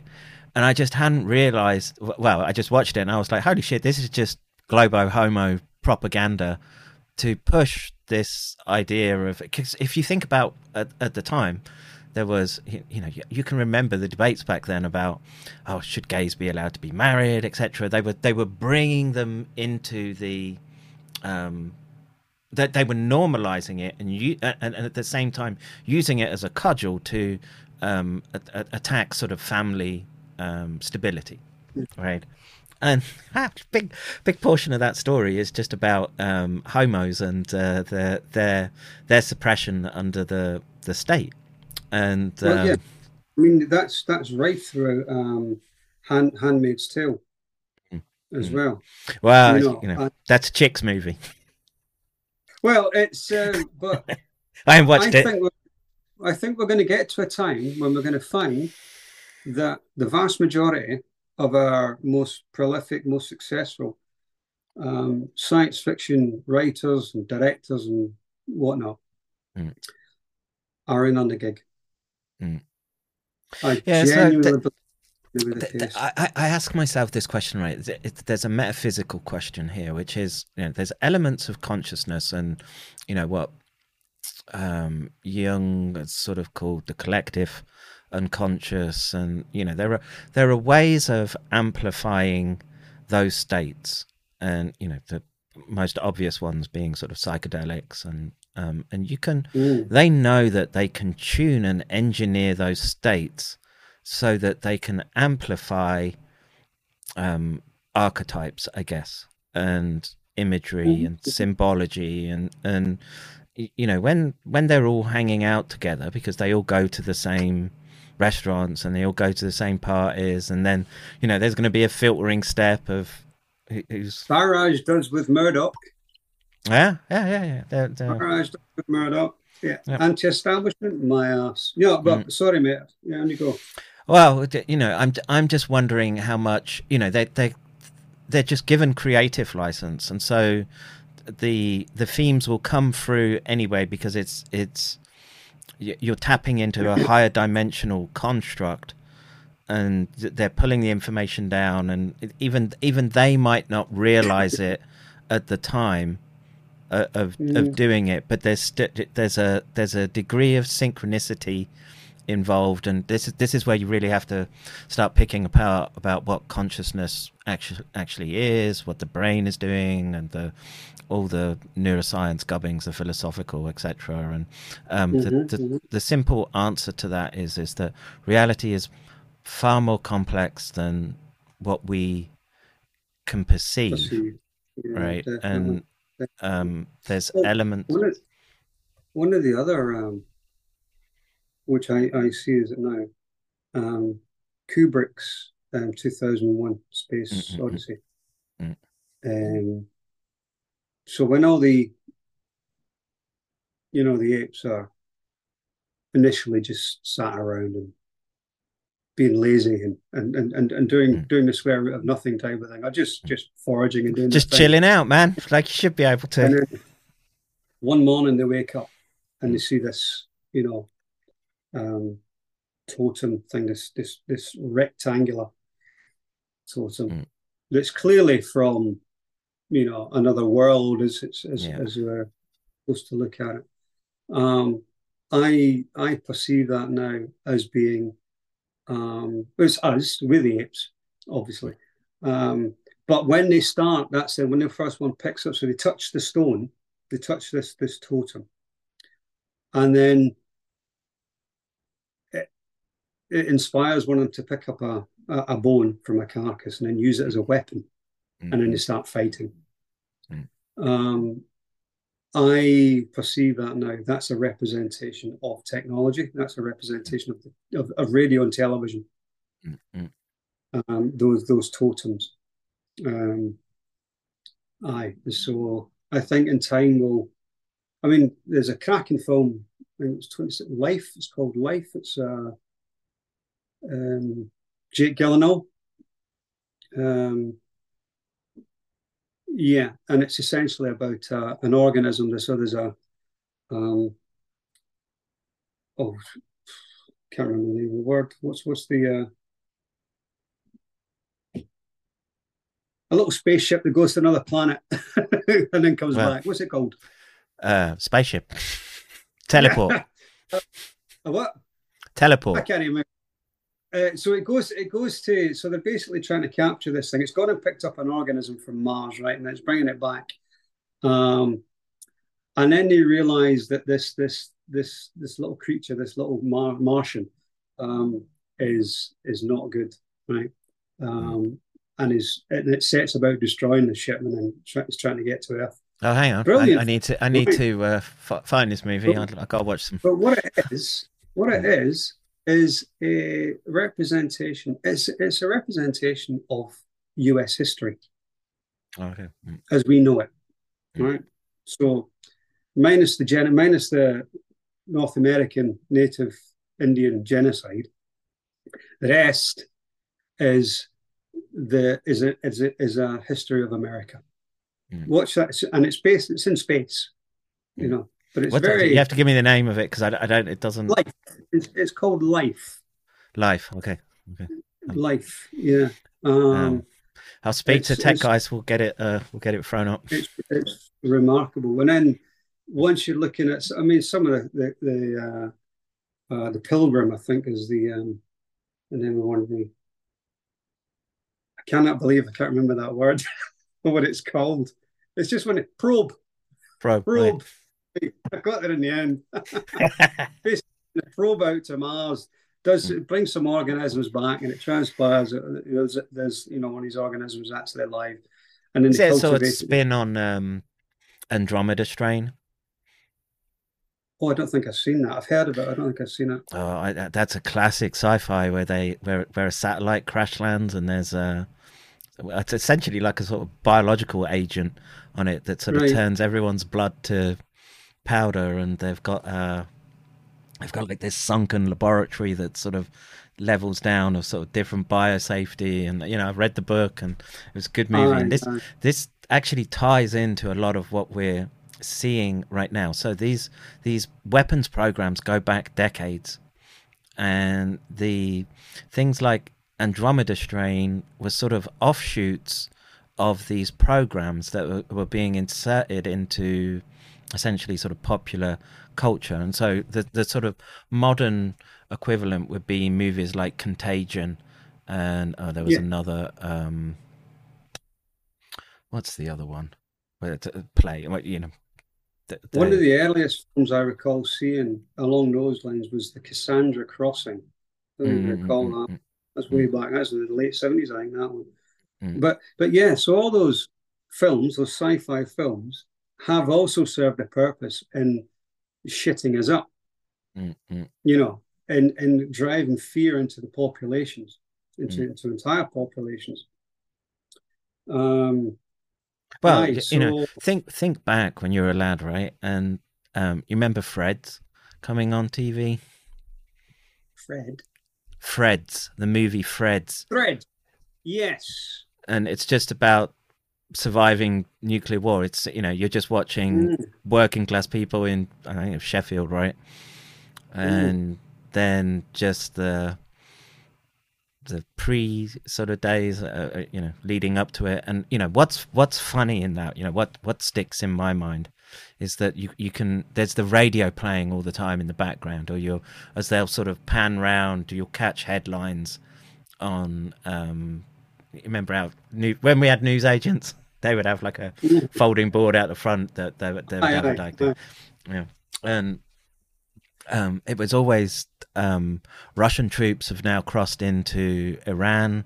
There's now, you know, and you can hear the escalation building up, and it's mirroring very much what we're seeing right now. Same protagonists, etc. And you know, you do just have to wonder, you know, what at what point does the, you know, life really start imitating art in this sort of life imitating art, imitating life. No. That's what I mean. We essentially live in a facsimile. You know, a pseudo reality. I mean, you and I are real right here. You know, at least I think we are, because we're talking through a screen. The only way I could know for certain is if you were sat right in front of me. Everything else, I can assure you I'm real, though. Yeah. Everything else is theatre. So there's this element around, you know, so a lot of, I don't know, how would you frame this? Sort of cutting edge, bleeding edge weaponry technology is about being able to control and extend consciousness, right? Such that the more, and this is mirrored in these control systems which are being implemented right now, when you know, try and imagine it as sort of hierarchy, I guess, pyramid, and that the controlling types want to be able to peer down and control as much as possible, and this element is being weaponized, or the conscious domain is being weaponized right now through things like, you know, the way people would understand this technology right now is things called like brain-machine interfaces, right? So you're familiar with like Elon Musk's Neuralinks, and right? And so, here's another one. Yeah. Well, you know, I was going to say, same comes from this tribe as well, Brock. So. Yeah, I don't think there's a single billionaire on the planet that isn't in on the gig. I don't think you get to be a billionaire unless you're in on the gig. Unless you're playing the game, or you're complete outlaw, and you're. I don't know, man. I don't know. You become a Scarface, and you just take over a patch, and billionaire though, yeah, you can take over a patch. You can be a very successful, you know, criminal, but you don't get to rival. I don't think you get to rival the main cartel unless you're part of the gig. But there is a there's not consciousness. There's not a consciousness for the masses. There's it's like a hierarchy of it, a hierarchy of consciousness that we're allowed to attain. Yeah, and this is the weaponization of psychology. So there's something called Maslow's hierarchy of needs, right? This was. And you know what? I kicked myself when I didn't mention that the last time. Maslow's Matters was, okay. because that's as part of the old, part of the austerity, as part of the Me Too aspect, and obviously being and the underlying patriotism, so-called patriotism, being driven by Brexit and by, Trump's America, now Biden's America, the denial of dignity, the deprivation that's been created through austerity, through normalization of deprivation, and strangling off opportunities for young men in particular, was essentially denying, and Me Too, creating such an environment where, like certainly for boys in classrooms, just becoming so timid, and even grown-ass men who are very wary of one night stands these days, because that could just lead to another false accusation, and so essentially basics: food, safety, shelter, sex, all these, and that hierarchy being slowly unattainable for your average man, right? In particular for your white working class heterosexual male, who are the backbone of armies in the West, entire armies in the West, who they needed for recruitment. Okay, so depriving them of opportunities in civilian life, and then this additional Me Too messaging. The only way around this, you could get away from that toxic masculinity fucking messaging that was being pushed out, was to sign up. So by being denied the basics, being denied your dignity, by being denied your ability to have some self-esteem and some actualization, they then would be there to pick up the pieces. So in driving you into this gaslight, into this position through gaslight, through media, through policy, propaganda and policy, they then, gave you the solution. Here you go. You can have your self-respect back, your self-esteem back, and you can be admired by society if you only put this military uniform on. Yeah. Or the other option is you can go to fucking prison, or you can end up in the streets. Because that is when you've got a scenario, not when, because I don't think it's going to work now. It would have. What's that line? We shall abolish the orgasm, and neurologists are at work upon it now. 1984. Okay, so all this propaganda, these policies, the judiciary as well, and so you've got the removal of this trial period, of trials for men who are accused of sexual assault, of rape, of domestic abuse, removal of juries for a single judge to sit. That's just open season. Yep. And it's one word against the other. And of course, you've got all these narratives saying, the conviction rates for rapes, are something like kind of 4%, 5% or something like that. And so then, therefore, society is rigged against women. It's all bullshit. It's so that. Sorry, mate. Coming back to that Maslow's hierarchy, it's the denial of the basics. Never mind being able to attain something of your own. You can only attain something significant if it's approved by the party. If you don't take the bait to sign up to get, find your purpose in a military uniform, then gangs await you, prison awaits you, or the streets await you. Yeah. And that's that prison military industrial I can't remember which page that's on. The prison military industrial complex model that I did. So you've got all these various loops. And essentially you're either being fed to the streets, you're being fed to prisons, or you're being fed to the military. Aye. Yeah, By just, the way, that just made it. Go on. The dark triad model I did.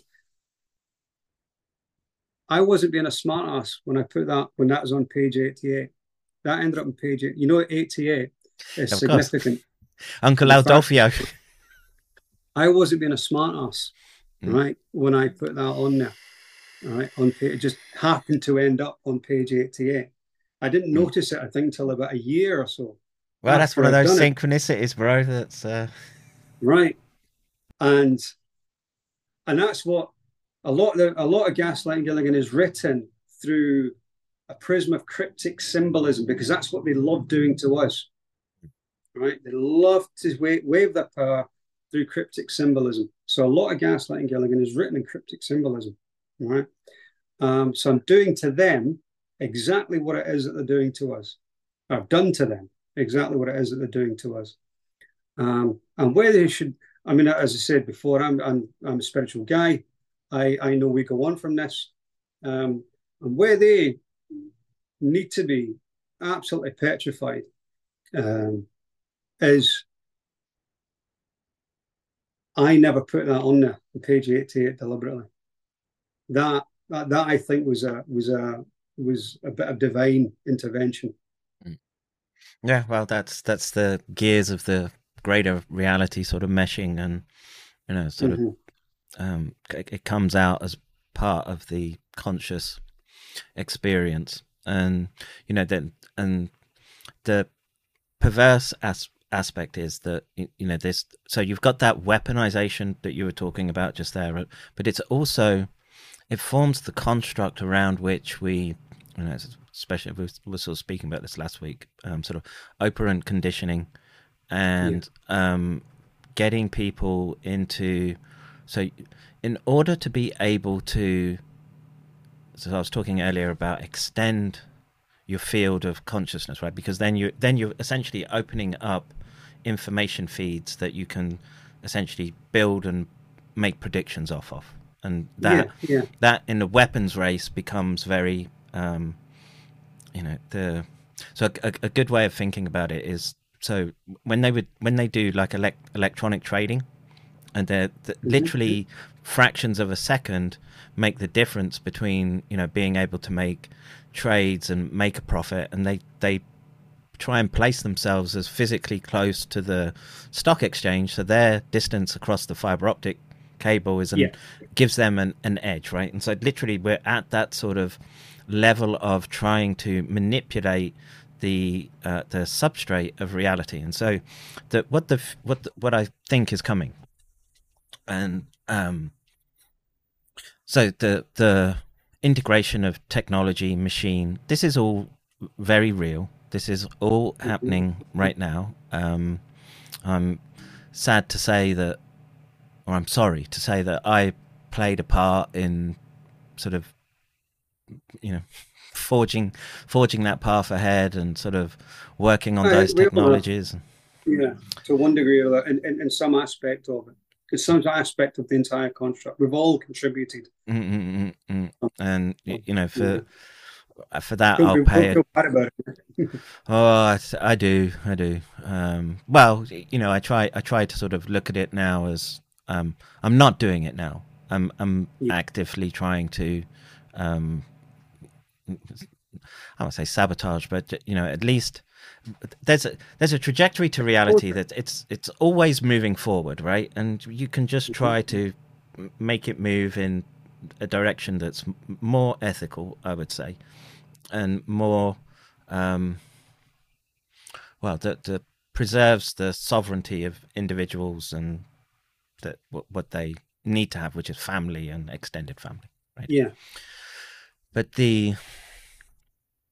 I guess the point I've made the point, which is that they're moving this technology. I could get really into the technical details of how they're going to do this and how they're making, or what will be the next generation of this technology, and how they're going to integrate with the biology yourself, right? So this is why there are things things like hydrogels. This is all real, and so there's something that's emerged that's very concerning to me, right? And I'll sort of lay out a bit of science here.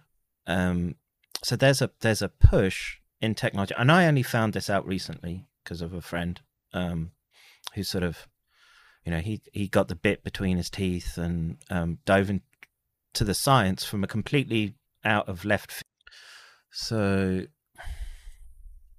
essentially what you're looking at there is the modern interconnected networks of this force that you're talking about, that makes up this. I'll send you the link.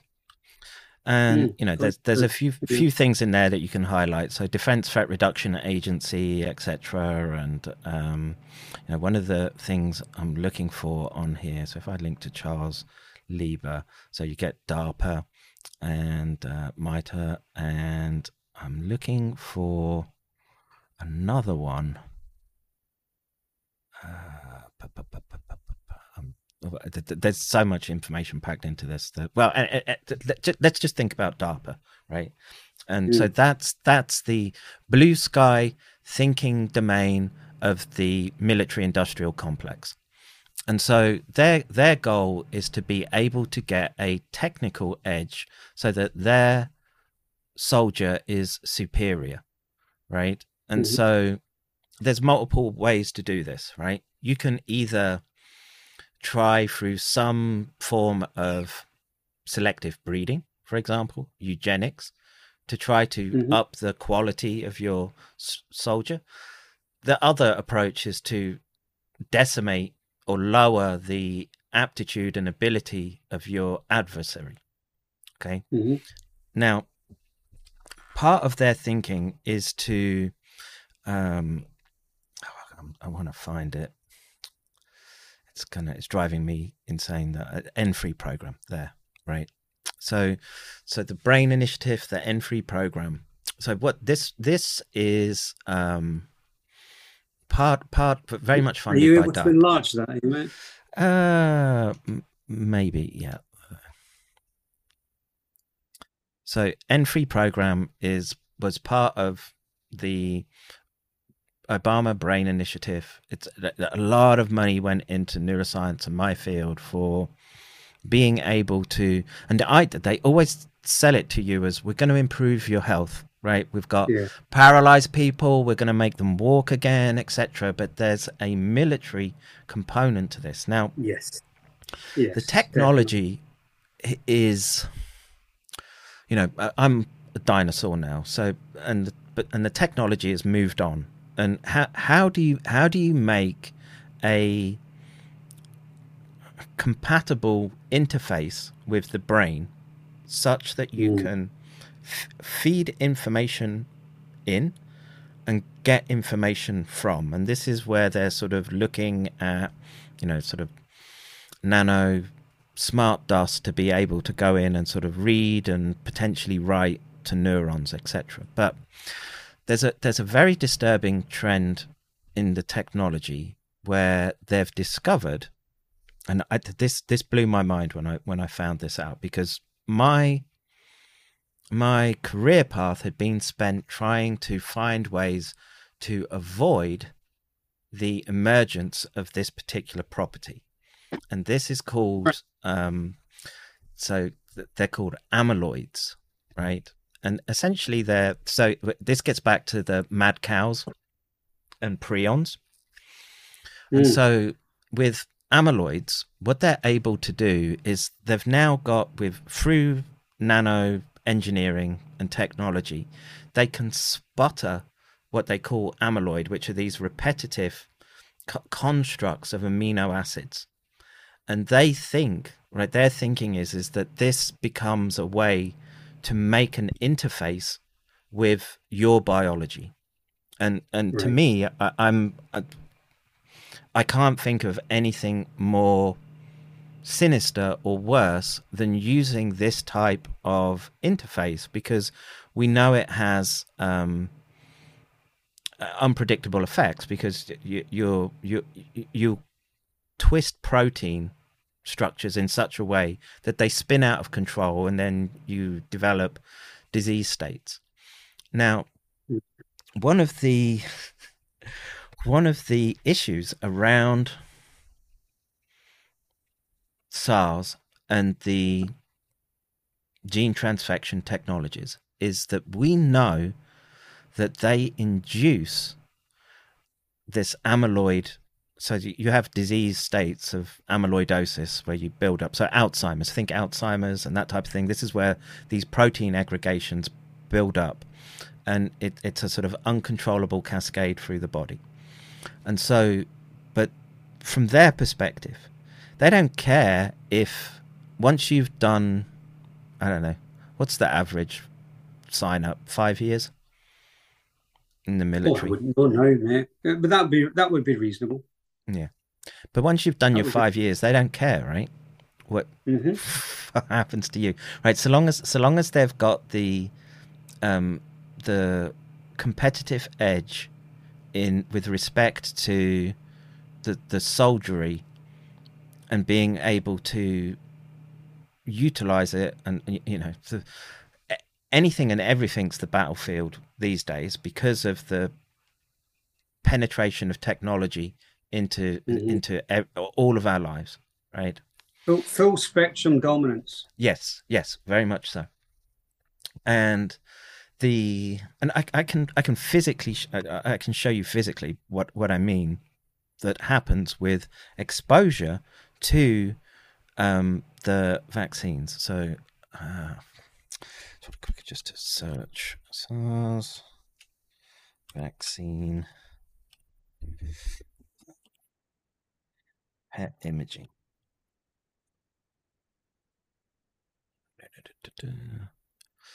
Amyloid. This, right? So we're able through imaging to be able to see, so you can bind a radioisotope to the misfolded protein so that it lights up with do you know what PET imaging is? Positron electron transmission. So often on the TV, when you see like that you're looking at sales pitch, future science, tomorrow's world shit, right? You'll see a PET image, right? And it's sort of you'll know it when you look at it, right? And it's just very sort of stark colors, like what you're looking at here on the screen.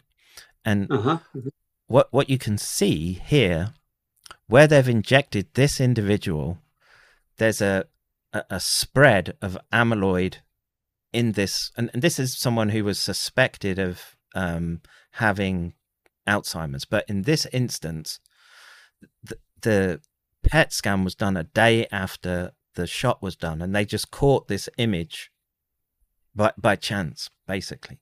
But to me, my concern is that there is elements in the rollout of these technologies that has the weaponization behind it, and they're looking at that type of reaction, and they know that if they can get that type of reaction, they can interface tech to it, right? Because you're right. Yeah.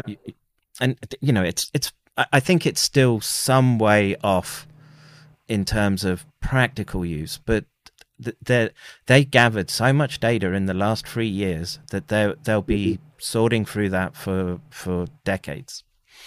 And well, that's only that's assuming that they got away with this, and I don't think they will. But in principle, you're absolutely correct. They would be pursuing this with it, absolutely. So this was an Alzheimer's patient, was it? Did you say? Suspected. And so they took. Right. So did that patient volunteer for this? So he was scheduled to have this procedure. So what they'll do is it's like they'll put this radioactive tracer intravenously And then they wanted to look, right? So they want to look at the amyloid burden in the brain, right? Yeah. And if they get a strong signal there, and the doctor's description or diagnosis is, it seems like Alzheimer's is, displaying behaviors, etc., forgetfulness, depression, this type of thing. So that they can make a sort of more accurate diagnosis using a technique like this. So they just managed to capture, but by chance, and they published it, and it sits in the literature. And I don't think it's bad enough that the vaccines cause this amyloid type reaction to occur, okay? And in someone who's neurodegenerative, because that covers a broad spectrum, a lot of the same disease processes are ongoing, which is these prion protein misfolding cascades that cause the biology to fail. But I know from my working experience, the way that these people would think and the nature of that type of response, that would be pursued aggressively to make sure that they could leverage this ability to start making these what they would class as biocompatible bridges between carbon and essentially silicon. And so there's a sort of failing with artificial intelligence, right? And it's a big debate just about, can the artificial intelligence just sort of run away from human beings, and then can that become conscious in a way as we sort of understand and perceive? And I would sit on the spectrum of no, it can't. And so they have to have human interface to give it, to complete the circuit, to complete the loop. And this type of technology is how they're doing this. And so if I go back to this, where did I?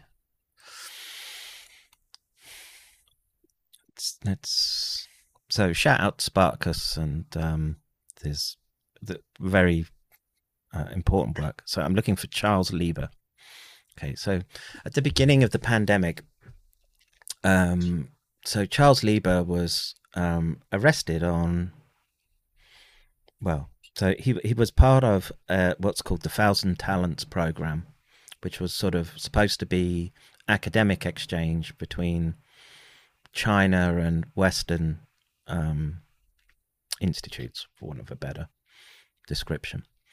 And I'll tell you a little bit about his technology, because he's very much in the neuroscience field, and it's that he was looking at ways to build these brain machine interfaces. And one of the disturbing aspects that they use is that in order for them to basically get the neuron to attach to the contact of the electrode, right? So it's making a strong interface so you can record the electrical activity as cleanly as possible.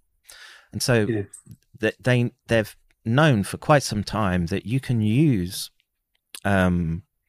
essentially a peptide from HIV called TAT, T-A-T, and you can infect people with hello pooch, and this TAT protein is able to pass into the central nervous system, causes essentially processes to extend out from electrodes, and then they can then essentially coat the electrode to bind to this TAT protein, and then this pulls us into HIV, and HIV literally appears to have been a construct of these biowarfare programs. There's HIV overlap in SARS that shouldn't be there right now. Right. That's one of the issues that we're seeing right now. So these are the technologies, and again, a lot of this is sort of postulation and trying to look at these very disparate data sets. But in order for them to be able to get control onto people, this technology is their goal, I guess, is the way to think about it. And what you're doing is I think you're allowing people to see the state construct and how dark it really is, and how they would hone in on something like this. I mean, what you're talking about there is incredibly complicated. As an idea, as a concept, it's not that complicated. The way the technical manner, technically, it's very different. Which you understand, it's incredibly complicated. Mm-hmm. And fair play to, what was it, Spartacus? Did you say that? Yeah, Spartacus. Shout out to Spartacus, man. You should watch streams I've done with him. Like, you can search through my Rumble channel and just type in Spartacus and listen to those streams where he deep dived into this this technology. And I personally was horrified that they would be thinking about utilizing amyloids. The bridge, if you like, to that, the understandable bridge, the layman can get. That's why I'm speaking to you, bro. This is like my role right now is to try to pump the brakes on this technocratic, I don't know, fascism, whatever you want to call it, technocratic tyranny. Yeah. And that the way to do that is to say to people, hang on, there's things that you should be concerned about, and some things that you should be, that they're using to gaslight you, right? Which is, so like, think of 5G, right? This is a sort of nice example. 5G is integral to this technology that would be unleashed over the coming years. It's not critical right now, and all the psychological operations that get pushed out there are, I would say, is a case of softening up, so that when they do something where they're going to leverage this technology, they're then able to progress, I guess. And and like I say, in this there's this dynamic of struggle. And I see Charles Charles Ricks is in the chat. I want to introduce you to Charles, because Charles found you and sent the link where I saw your discussion with that lady a few weeks back. Marianne Petrie. She's heavily involved in the family court arena. She's written a couple of books on the corruption that goes on in there, and of course the family court arena is a huge contributor to breaking families, to breaking society. Yeah, very much so. So thanks to him for bringing me to your attention, and who he's solid and in this fight too. He's a WMD specialist. US you did mention it. Okay, it's top tier warrior, man, and he gets what's going on, and he's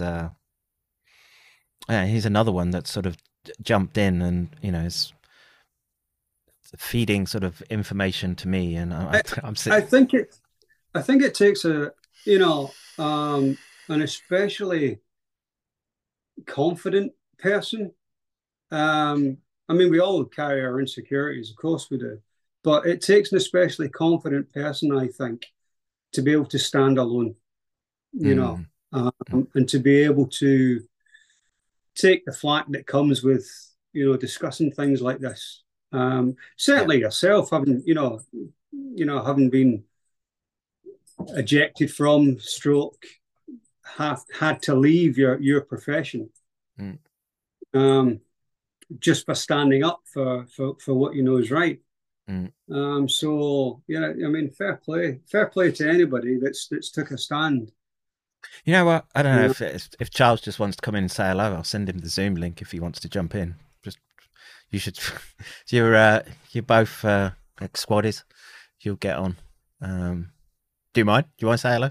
Then I can wrap it up real quick. But just because it's getting Yeah. midnight. I don't have any. I can see the map. Yeah, Spartacus. I'll pull him into this Zoom call if he's got time. I don't know. I know he's sort of Yeah. busy and stuff, but I just I don't know. It seems like you should meet. And you know what?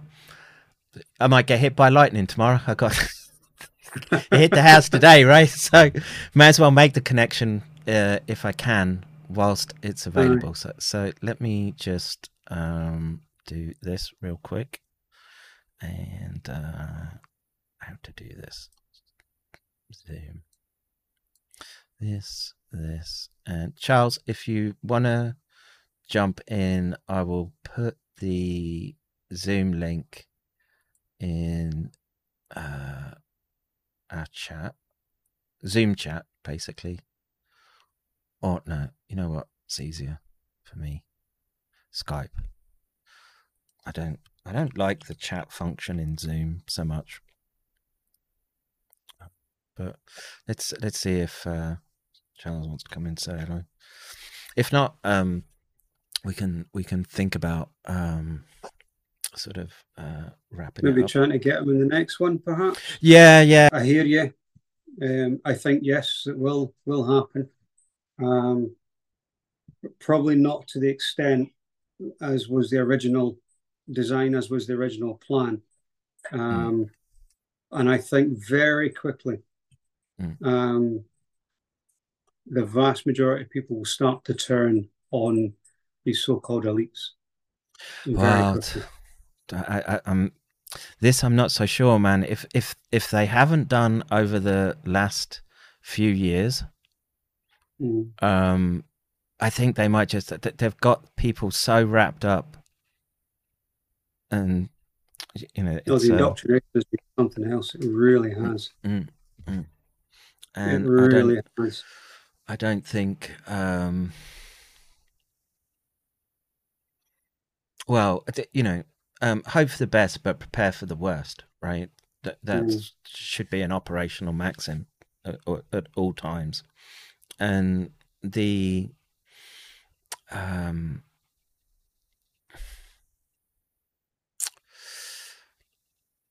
so I can't remember who was telling me this, but you know, it might have been you actually, but just at the sort of folding of the Soviet Union, what happened was that as they couldn't pay, so as the system breaks down, they can't maintain the control systems in place, and so you know, get people, you know, that are supervising arms warehouses that then get sent off to, you know, Africa or whatever, and technology gets sort of stripped and pulled out as a country gets imploded. And I think that's where we'll see.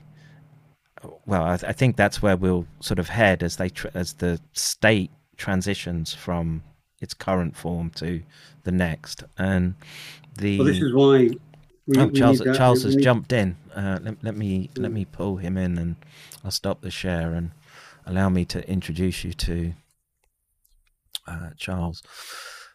Charles, how are you, sir? Can you hear me? Yes, we can hear you. Charles, meet Johnny. Johnny, meet Charles. All right. Nice to meet you. Maybe I've got to wrap it up because it's getting late here, but just give a 5-minute rundown of what you were doing in the Marines and how come you're here right now. Oh, Jesus. Well, I don't even remember how I first saw something from Johnny, is your name? I honestly, I can't remember exactly how I came across your stuff, and you might even send me a message, but once I did, like I started reading through it, and I was like, oh yeah, this is somebody along our lines who we should probably be connecting with, because I could tell that from a different perspective, you had a lot of value in what you were, Boy, you should be in bed. just what you were thinking, and about how everything was shaken down in the last few years. And pretty much by happenstance, I had left the Marine Corps after 15 years in 2018. So I was also going back into the civilian world in the United States and seeing just a shocking, well, it was culture shock, like you've said, just in general, but specifically because so many things had happened and so many things had changed during that time. And I know that in England, it's like a smaller country, and you're more in tune with what's going on with Europe to begin with. But in the Marine Corps, especially since I was only for 15 years, I wasn't at a super high rank. No, thank you. And I wasn't, and I was traveling, I was bouncing around all across the country. And so there's less continuity. And so when I rejoined the civilian world, and I was doing it as a student, it was a completely different world than the one I'd left, in which I'd been a senior in college, working full time, and I got out, went back to school, was working full time, going to school full time, and it was obvious to me, pretty much everything that you've been saying, at least from an American perspective. As far as, I mean, that's why I wanted to connect you with Kevin, because I knew that your background, well, I knew that you would both be, you have somewhat different ideas, but you'd be able to find some common ground in the craziness that's going on. Mm-hmm. And Definitely. as far as my background, I was Seaburn, basically. So I'm sure you know what that is, CBRN, because that's just the NATO standard for what they call it now. And I spent 8 years as the chief for the Department of State. So all the Marines guarding the embassies around the world, I was training them and analyzing events as they happened, and adjusting TTPs and everything. And then I also spent 3 years as an instructor at Fort Leonard Wood, Missouri, teaching RMOS to new basic enlisted students, and then eventually to warrant officers as well. Yeah, you're both drill sergeants. Yeah. Well, I mean, his was a little bit different, but what's interesting is that I don't have a lot to do with Europe, except I know a lot about NATO and what NATO plans for, how they look at the world, how they look at these types of events. And so I was actually in Europe for a school trip for my MBA in March of 2020.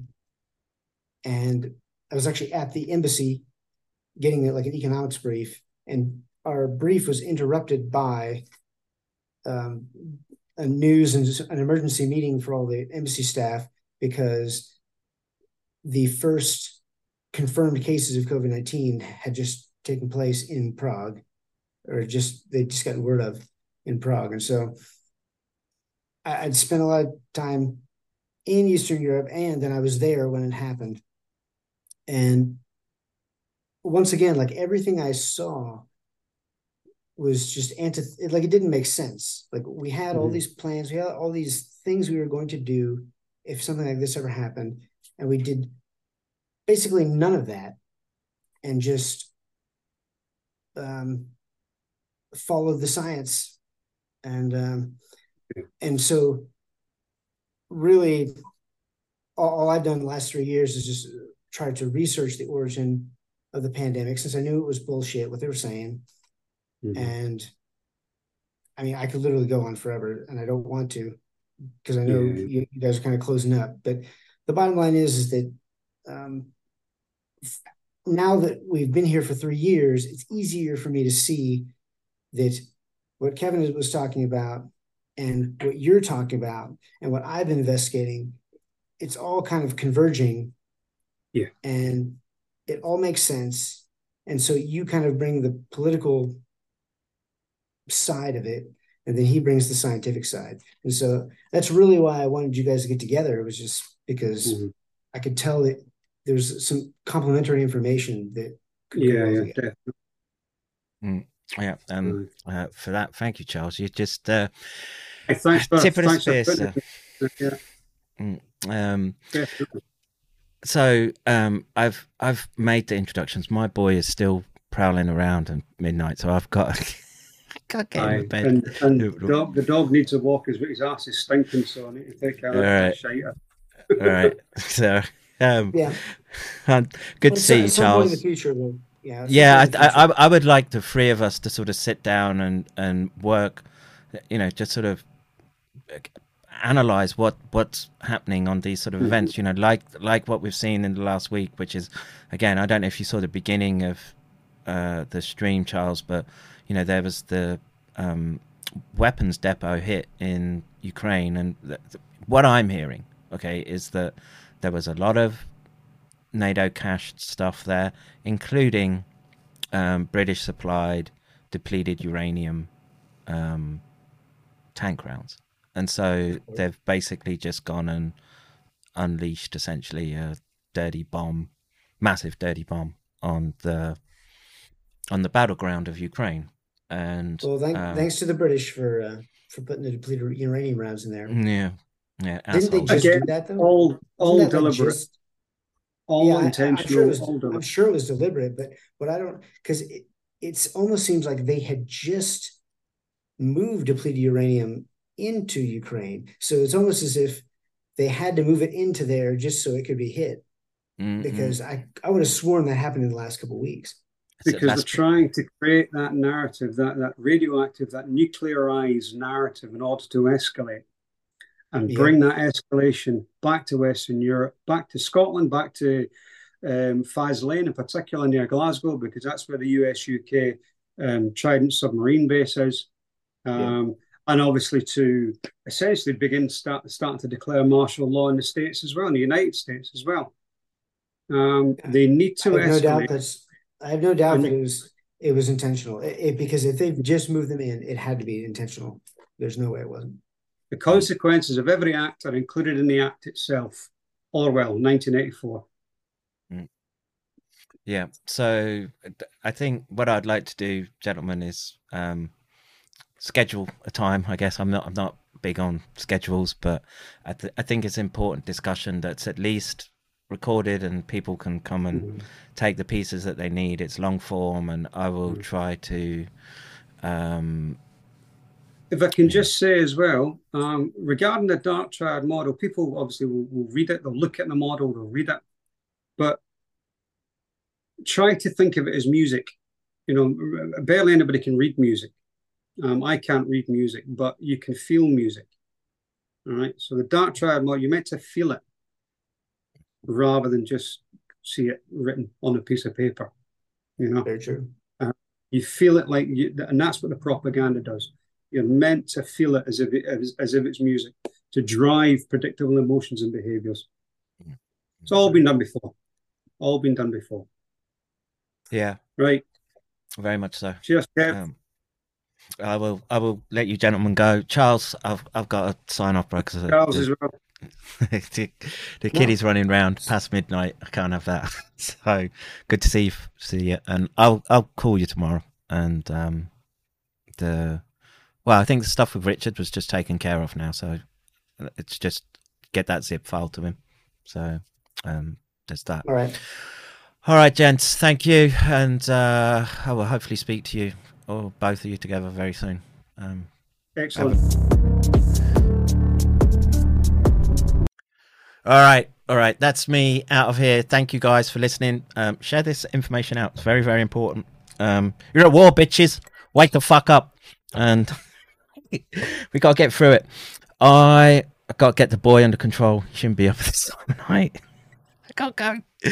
Take care. See ya. Oh, funny enough, I had to go to school this morning, pick the other boy up. He ran over, cracked his head on a bit of metal, Paul.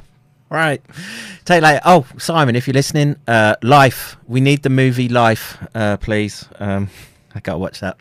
All right. Take care, folks. See you in the next one. Bro, you don't know how angry I am. You do, I was just leaving for fucking work. You do not understand how fucking pissed off. After reading that little line, I will be arrested for not taking a fucking vaccine. Fuck these Kaffers! I will fucking kill each fucking Kaffa, I swear! This is not a fucking joke anymore. This is fucking dead serious. I am fucking dead serious. These people don't know who the fuck they're actually playing. Fuck these Kaffas. No fucking vaccine or MRA will ever flow through my fucking blood. Never! I will fucking die! Fucking fighting for my fucking beliefs and my fucking forefathers and my fucking lineage! Fuck these motherfuckers! All them five.